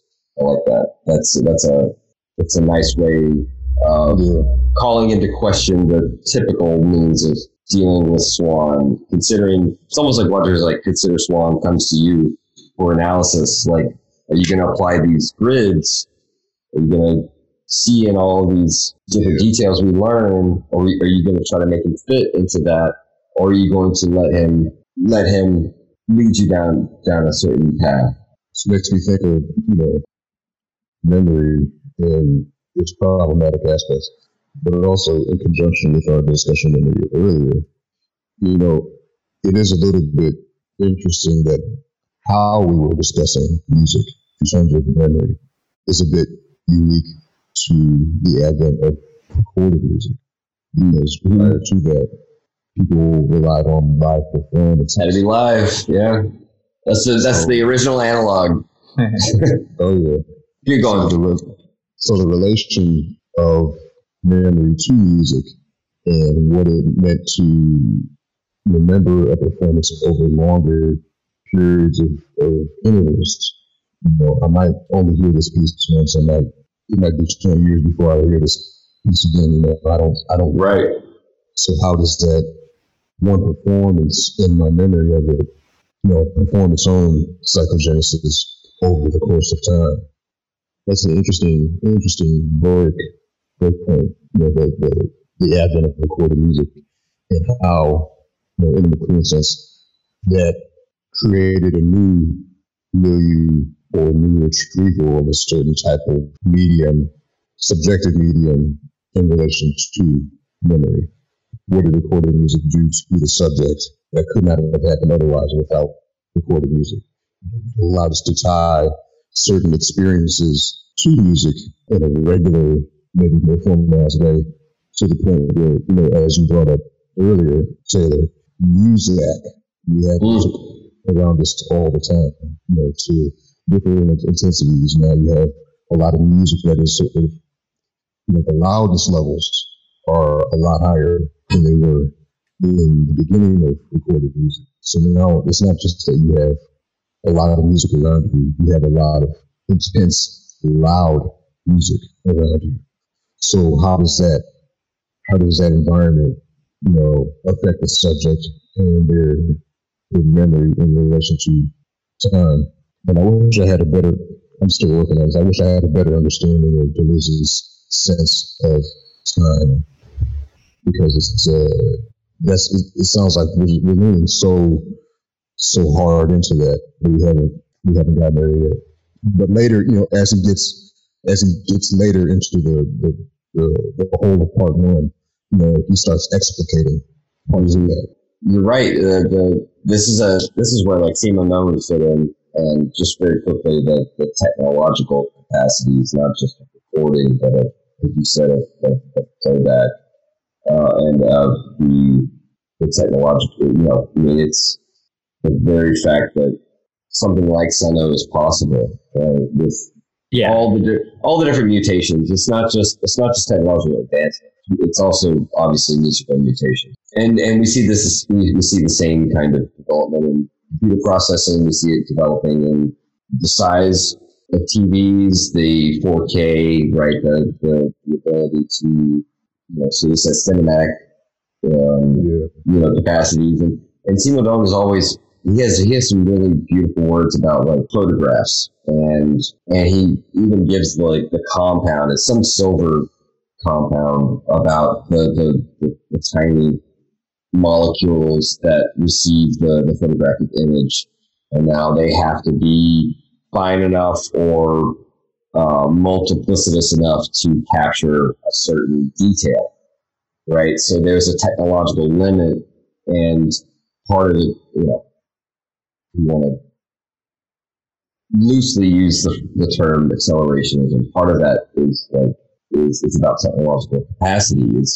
Timo is describing not just the regime of individuation, but the power of what not just any one body can do, but a sort of swarm of molecules that bodies can do. And I think that's also true of the difference in regimes between the writing machine that Proust instantiates and the musical machine that he will come to describe as it's very Plato-Socrates thing with mocking rhetoric, and yet you participate in rhetoric in your dialogues, right? Like there's a way in which Proust takes the literary machine to its limit and bows its tips its cap to what music can do, and that is a kind of communication with the work of art, the world, the universe of music in a way that has unintended, unforeseen effects.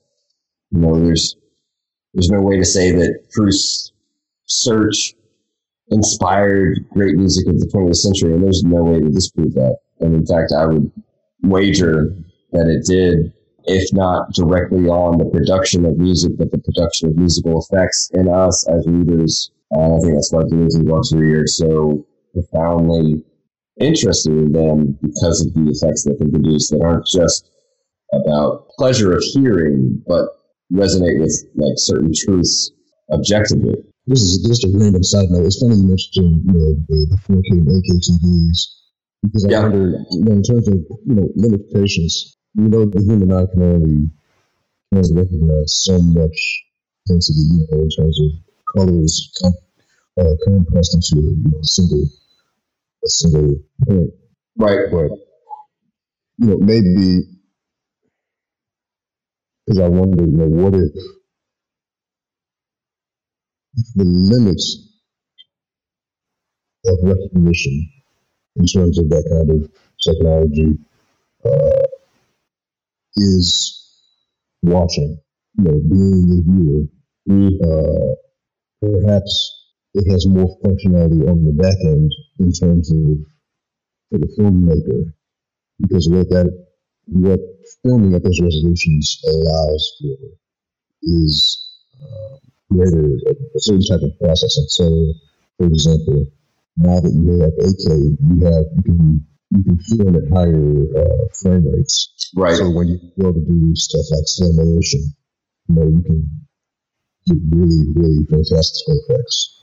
So it's almost like that kind of limitation produces not necessarily a direct aesthetic purpose, but a performative purpose that is then sort of refed into the aesthetic experience, but it's not perceptible per se on the surface level. Yeah, that's fascinating. Yeah, that's cool. Go ahead, DC. No, I was just commenting on that. I think I didn't know that behind the scenes bit about, I was always one of those guys, humans can't even see those details, why bother? But I didn't realize there was this behind the scenes functionality to it. That's pretty cool. Yeah, and that's a big thing on the other Simondon translation that I'm finishing up now. It's his course on perception. And he goes through all the different realms beyond the five senses because he does entertain the question of synesthesia. Yeah.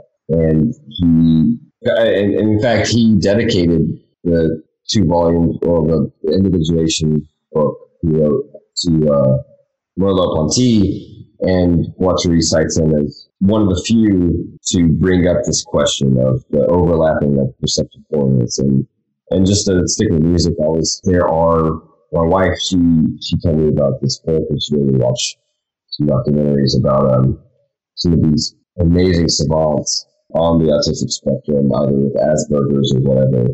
And one of their features is with numbers associating colors or certain. Well, that was in Born on a Blue Day but the other guy said that numbers were corresponding with like shapes or really figures more than just simple geometrical shapes.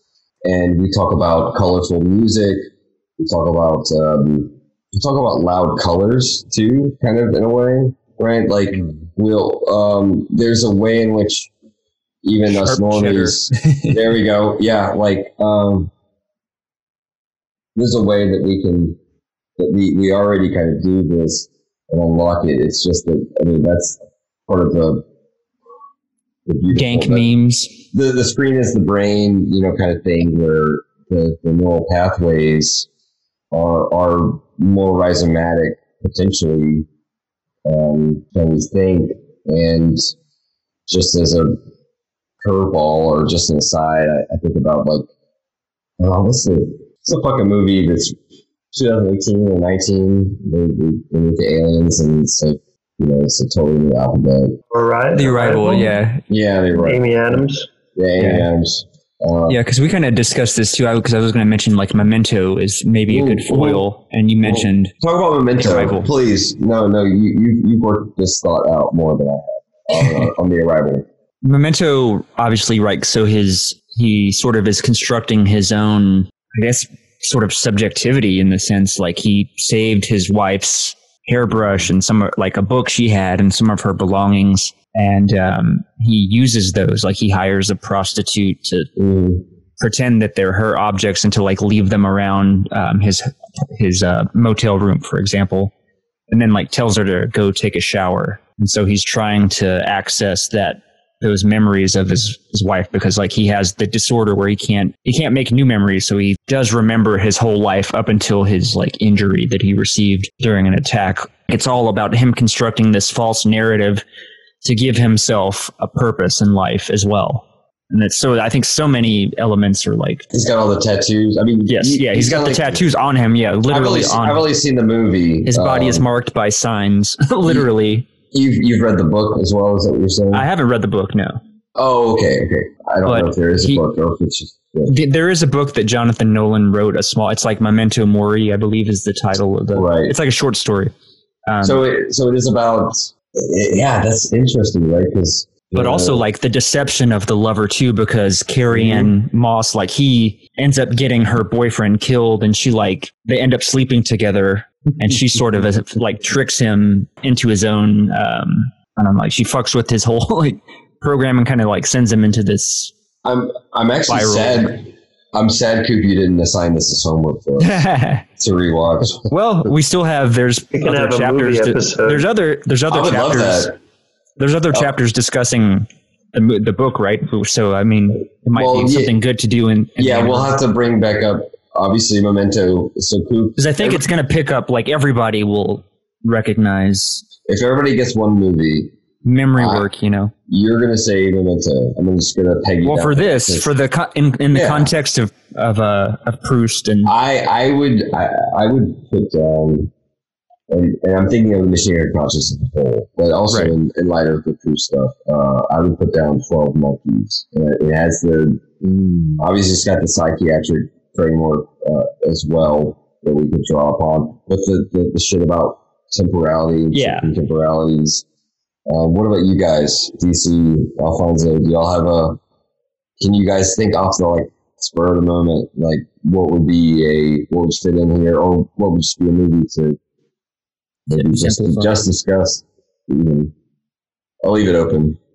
Off top, I'm thinking maybe possibly Eyes Wide Shut or Donnie Darko. Oh shit! I see Donnie Darko very clearly. I don't remember Eyes Wide Shut. So Eyes Wide Shut has that, like it has that little refrain, that little piano refrain that kind of repeats it in it, that little playful note. That's fascinating. See, those we could add. I mean, yeah. Go ahead, DC. Did you have a thought, or do you have a film that you just? Memento's good. Eyes Wide Shut is good. I'm such a big movie guy. Shit. Just name a few. You don't have to say just one. Everybody can name a few. Donnie Darko with the temporality stuff is really, really good here. Yeah, I like ambient, atmospheric movies. So like what, The Thing or Alien? The Thing's good. Alien's good. Apocalypse Now. Okay, yeah. Beyond the Black Rainbow and Mandy. That guy did both of those. Haven't seen either of those. Who's that director who's kind of an asshole, but he's good? He's European. Lars von Trier. His stuff is interesting. Melancholia. Yes. Maniac. Yeah. Who's that other guy who's European and makes really edgy shit? The guy that did Bone Tomahawk. I haven't heard of that. What is that? Oh God, I don't know any of this shit. The guy's kind of like a fast. Gaspar Noé. Well, I know. DC says we have to watch Taxi Driver. Right? I love Taxi Driver. So we have my recent post on it. Yeah. So we have to watch Taxi Driver, obviously, and Deleuze wrote on it too. I gotta find that. You gotta send that to me so I can put it in there. I swear, on the Deleuze seminars I saw on Facebook. This is one of the good things of being in some of these little groups, like the Laurel group and the Deleuze and the Jersey Veteran group. Daniel Smith and Charles Duvall, who translated Logical Sense and the Abbess of Air. Excuse me. They have some new Deleuze seminars translated. I'll find the link for everybody. Yeah, but I actually have the fucking seminar. I couldn't find it for you, and I maybe didn't look hard enough. I spent about 30 minutes, so I I obviously was looking in the wrong place, but I printed off the English of Deleuze talking about Taxi Driver in the cinema books, which don't get enough love in Deleuziana. There are some really good cinema programs that give it love, and so you get artists like a lot of the stuff that's been written on the time image might be relevant in particular. Yeah, right? No, totally. I mean, if we were to jump off Proust and Signs, we would go to cinema books, I think. But we already have like a list. Yeah, I guess if I had to name one other movie besides film like these, I think I would probably watch Back to the Future just for fucking. I mean, come on, the Oedipal theme, time travel. I mean, and it being lighthearted, right? Because I'm sure you guys are gonna name some. Like Memento is a fucking. That's gonna change your life, man. Like if you give it due proper attention, it's gonna fuck you up. So it's so good too, like in just like the formality, like in the formal aspect of the way the film is edited, right? It's like I forget what the word is. It's like the sujet. It's like the narrative and the sujet structure are like different, right? Because basically it starts at the beginning and the end, and then like is intercutting until it meets in the middle of the story, sort of. Interesting. In terms of like the way that it's edited, which is like sort of like. Well, it's the kind of a gimmick, and it's a gimmick in a sense, but it like works effectively in terms of the story, like to where it really like. Hits you over the head, where in the middle you realize, oh shit, he's just constructed his whole reality. It's the between time. It's the entretemps, the meanwhile. Yeah. So what else, Coop? You only name Memento. You have a more lighthearted like juxtaposition to like, balance out your. I don't really do lighthearted that much. I like something heavy and like. Is Back to the Future not good? Do you not like? No, it's good. It's a nostalgic film. Okay, yeah, exactly. That's another reason to play. I love the whole idea of giving birth to your father. Right? That's a whole. Yeah. Right. Yeah. Exactly. That's some like templexity sort of. Right, and recursive. I first got the idea from. Did you guys ever read Harold Bloom? No. He wrote a book. But I know the name. Yeah. He wrote a book called. Well, he wrote a lot of books. He lived to be like 90. He's fucking brilliant. More of a literary guy. I'm sure Alfonso, you might have some books. Anxiety of Influence. You guys heard of that? I don't have any Harold Bloom books, but the name sounds very familiar. Rings a bell. Don't heard of it. I'll be very quick.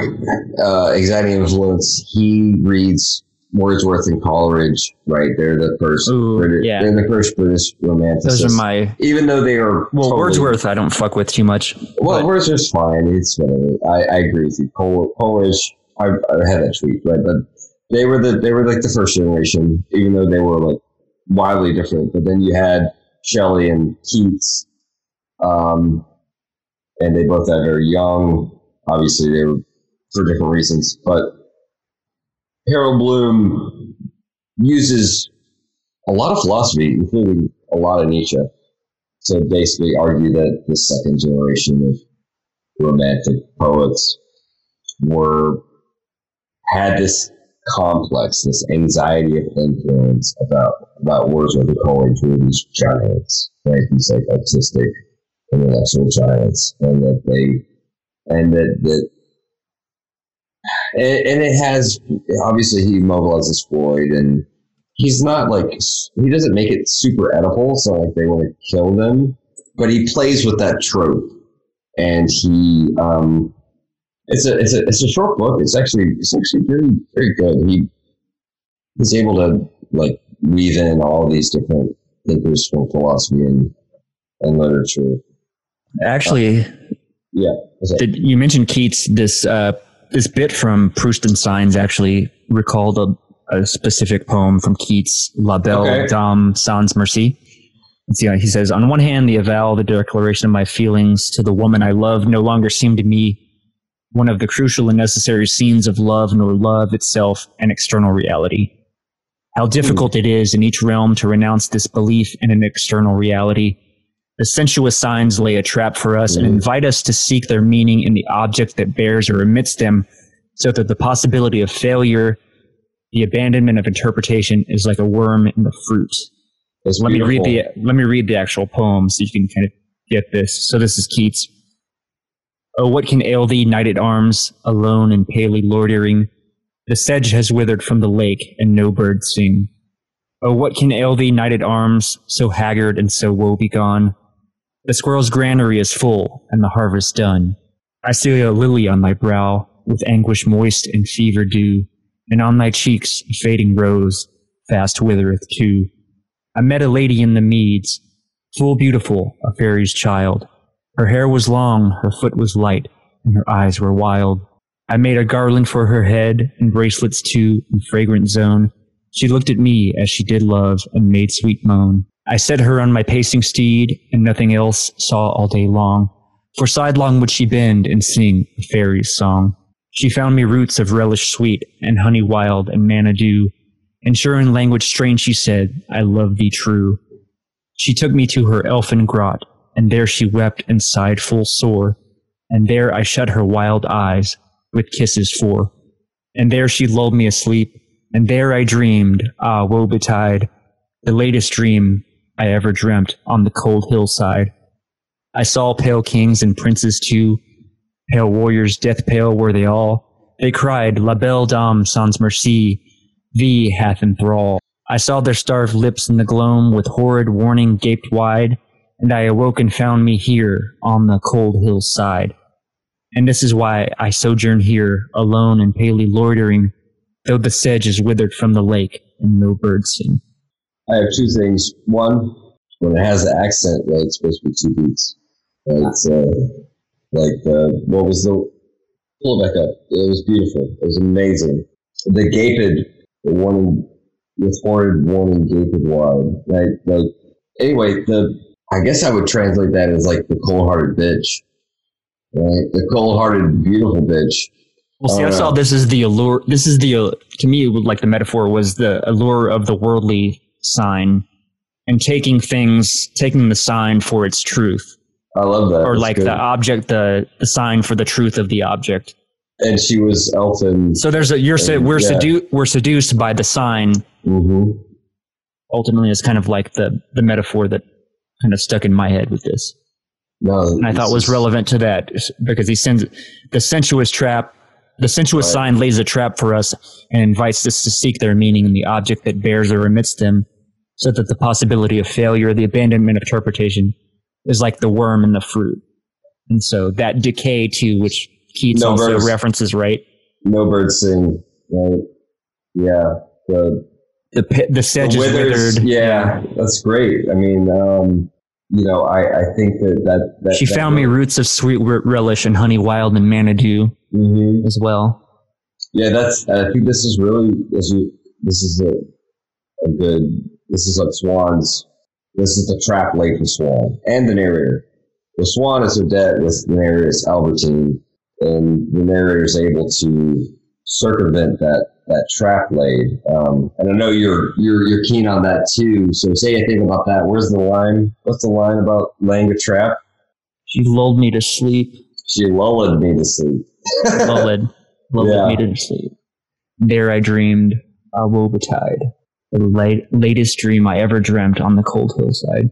One of the things with Shelley that I see very clearly in the anxiety of the books, it's like, you have Wordsworth, who is, in a certain sense, pushing the politics left, but it's been still it's robed in this majesticness, and he's the poet laureate, and like he's crowned, and he's king. Kohlers is obviously off doing his opium and talking about Xanadu and all that shit.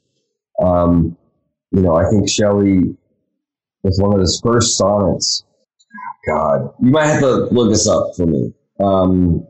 It starts off an old, mad, blind, despised king. I think that's how it starts, right? He's writing about fucking George III, I believe.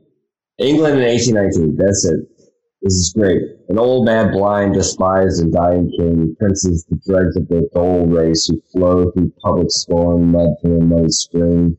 Rulers who neither see nor feel nor know, but least like to their fainting country cling till they drop blind in blood without a blow. The people starved and stabbed in the unsaved field. An army whom liberticide and prey makes as a two-edged sword to all who wield. Golden and sanguine laws which tempt and slay. Religion, priceless, godless, a book sealed. A senate, time's worst statute, unrepealed. Are graves from which a glorious phantom may burst to illumine our tempestuous day. Like, he did burn fucking both ends of the candle. He died young, and you had that photo, that great photo of his prior. Obviously, that's not a beautiful sonnet in a formal sense. He's already kind of looking. You can see in Shelley in the way that he doesn't cling to the iambic and isn't necessarily following the most beautiful. Well, no, actually, his rhyme scheme's fine, but it's the rhythm. The rhythm's a little bit more sprung, to use the term to describe Gerard Manley Hopkins, who we talked about the last time all four of us were gathered. Yeah, like, he's got that revolutionary fervor, and Bloom tries to.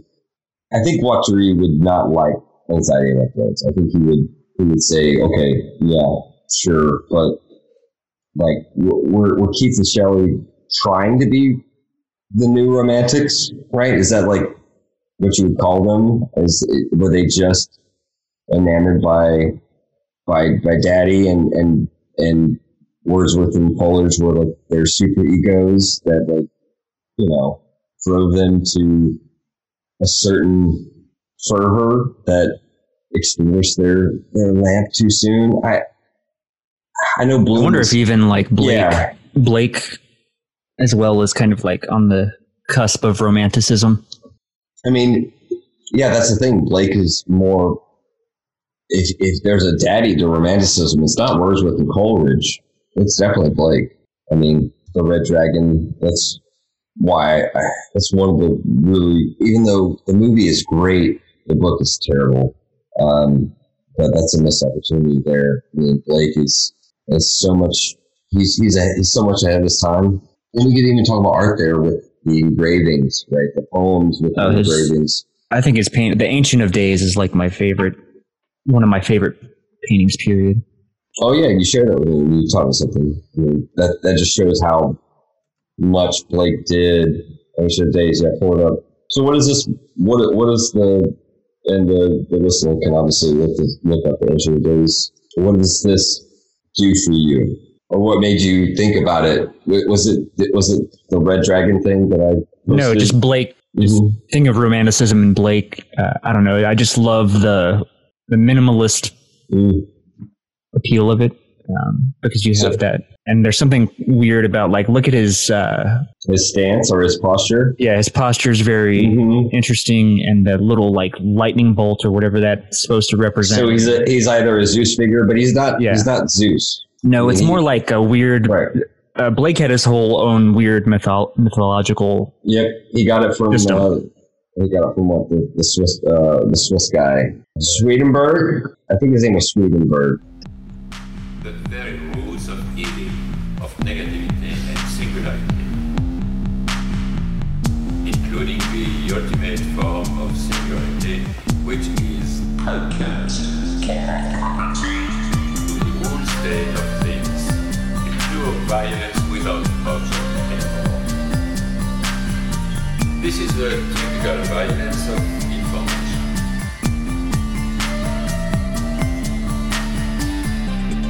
It's violent because what happens there is a murder of the real, the vanishing point of reality. Let's not have a misunderstanding here.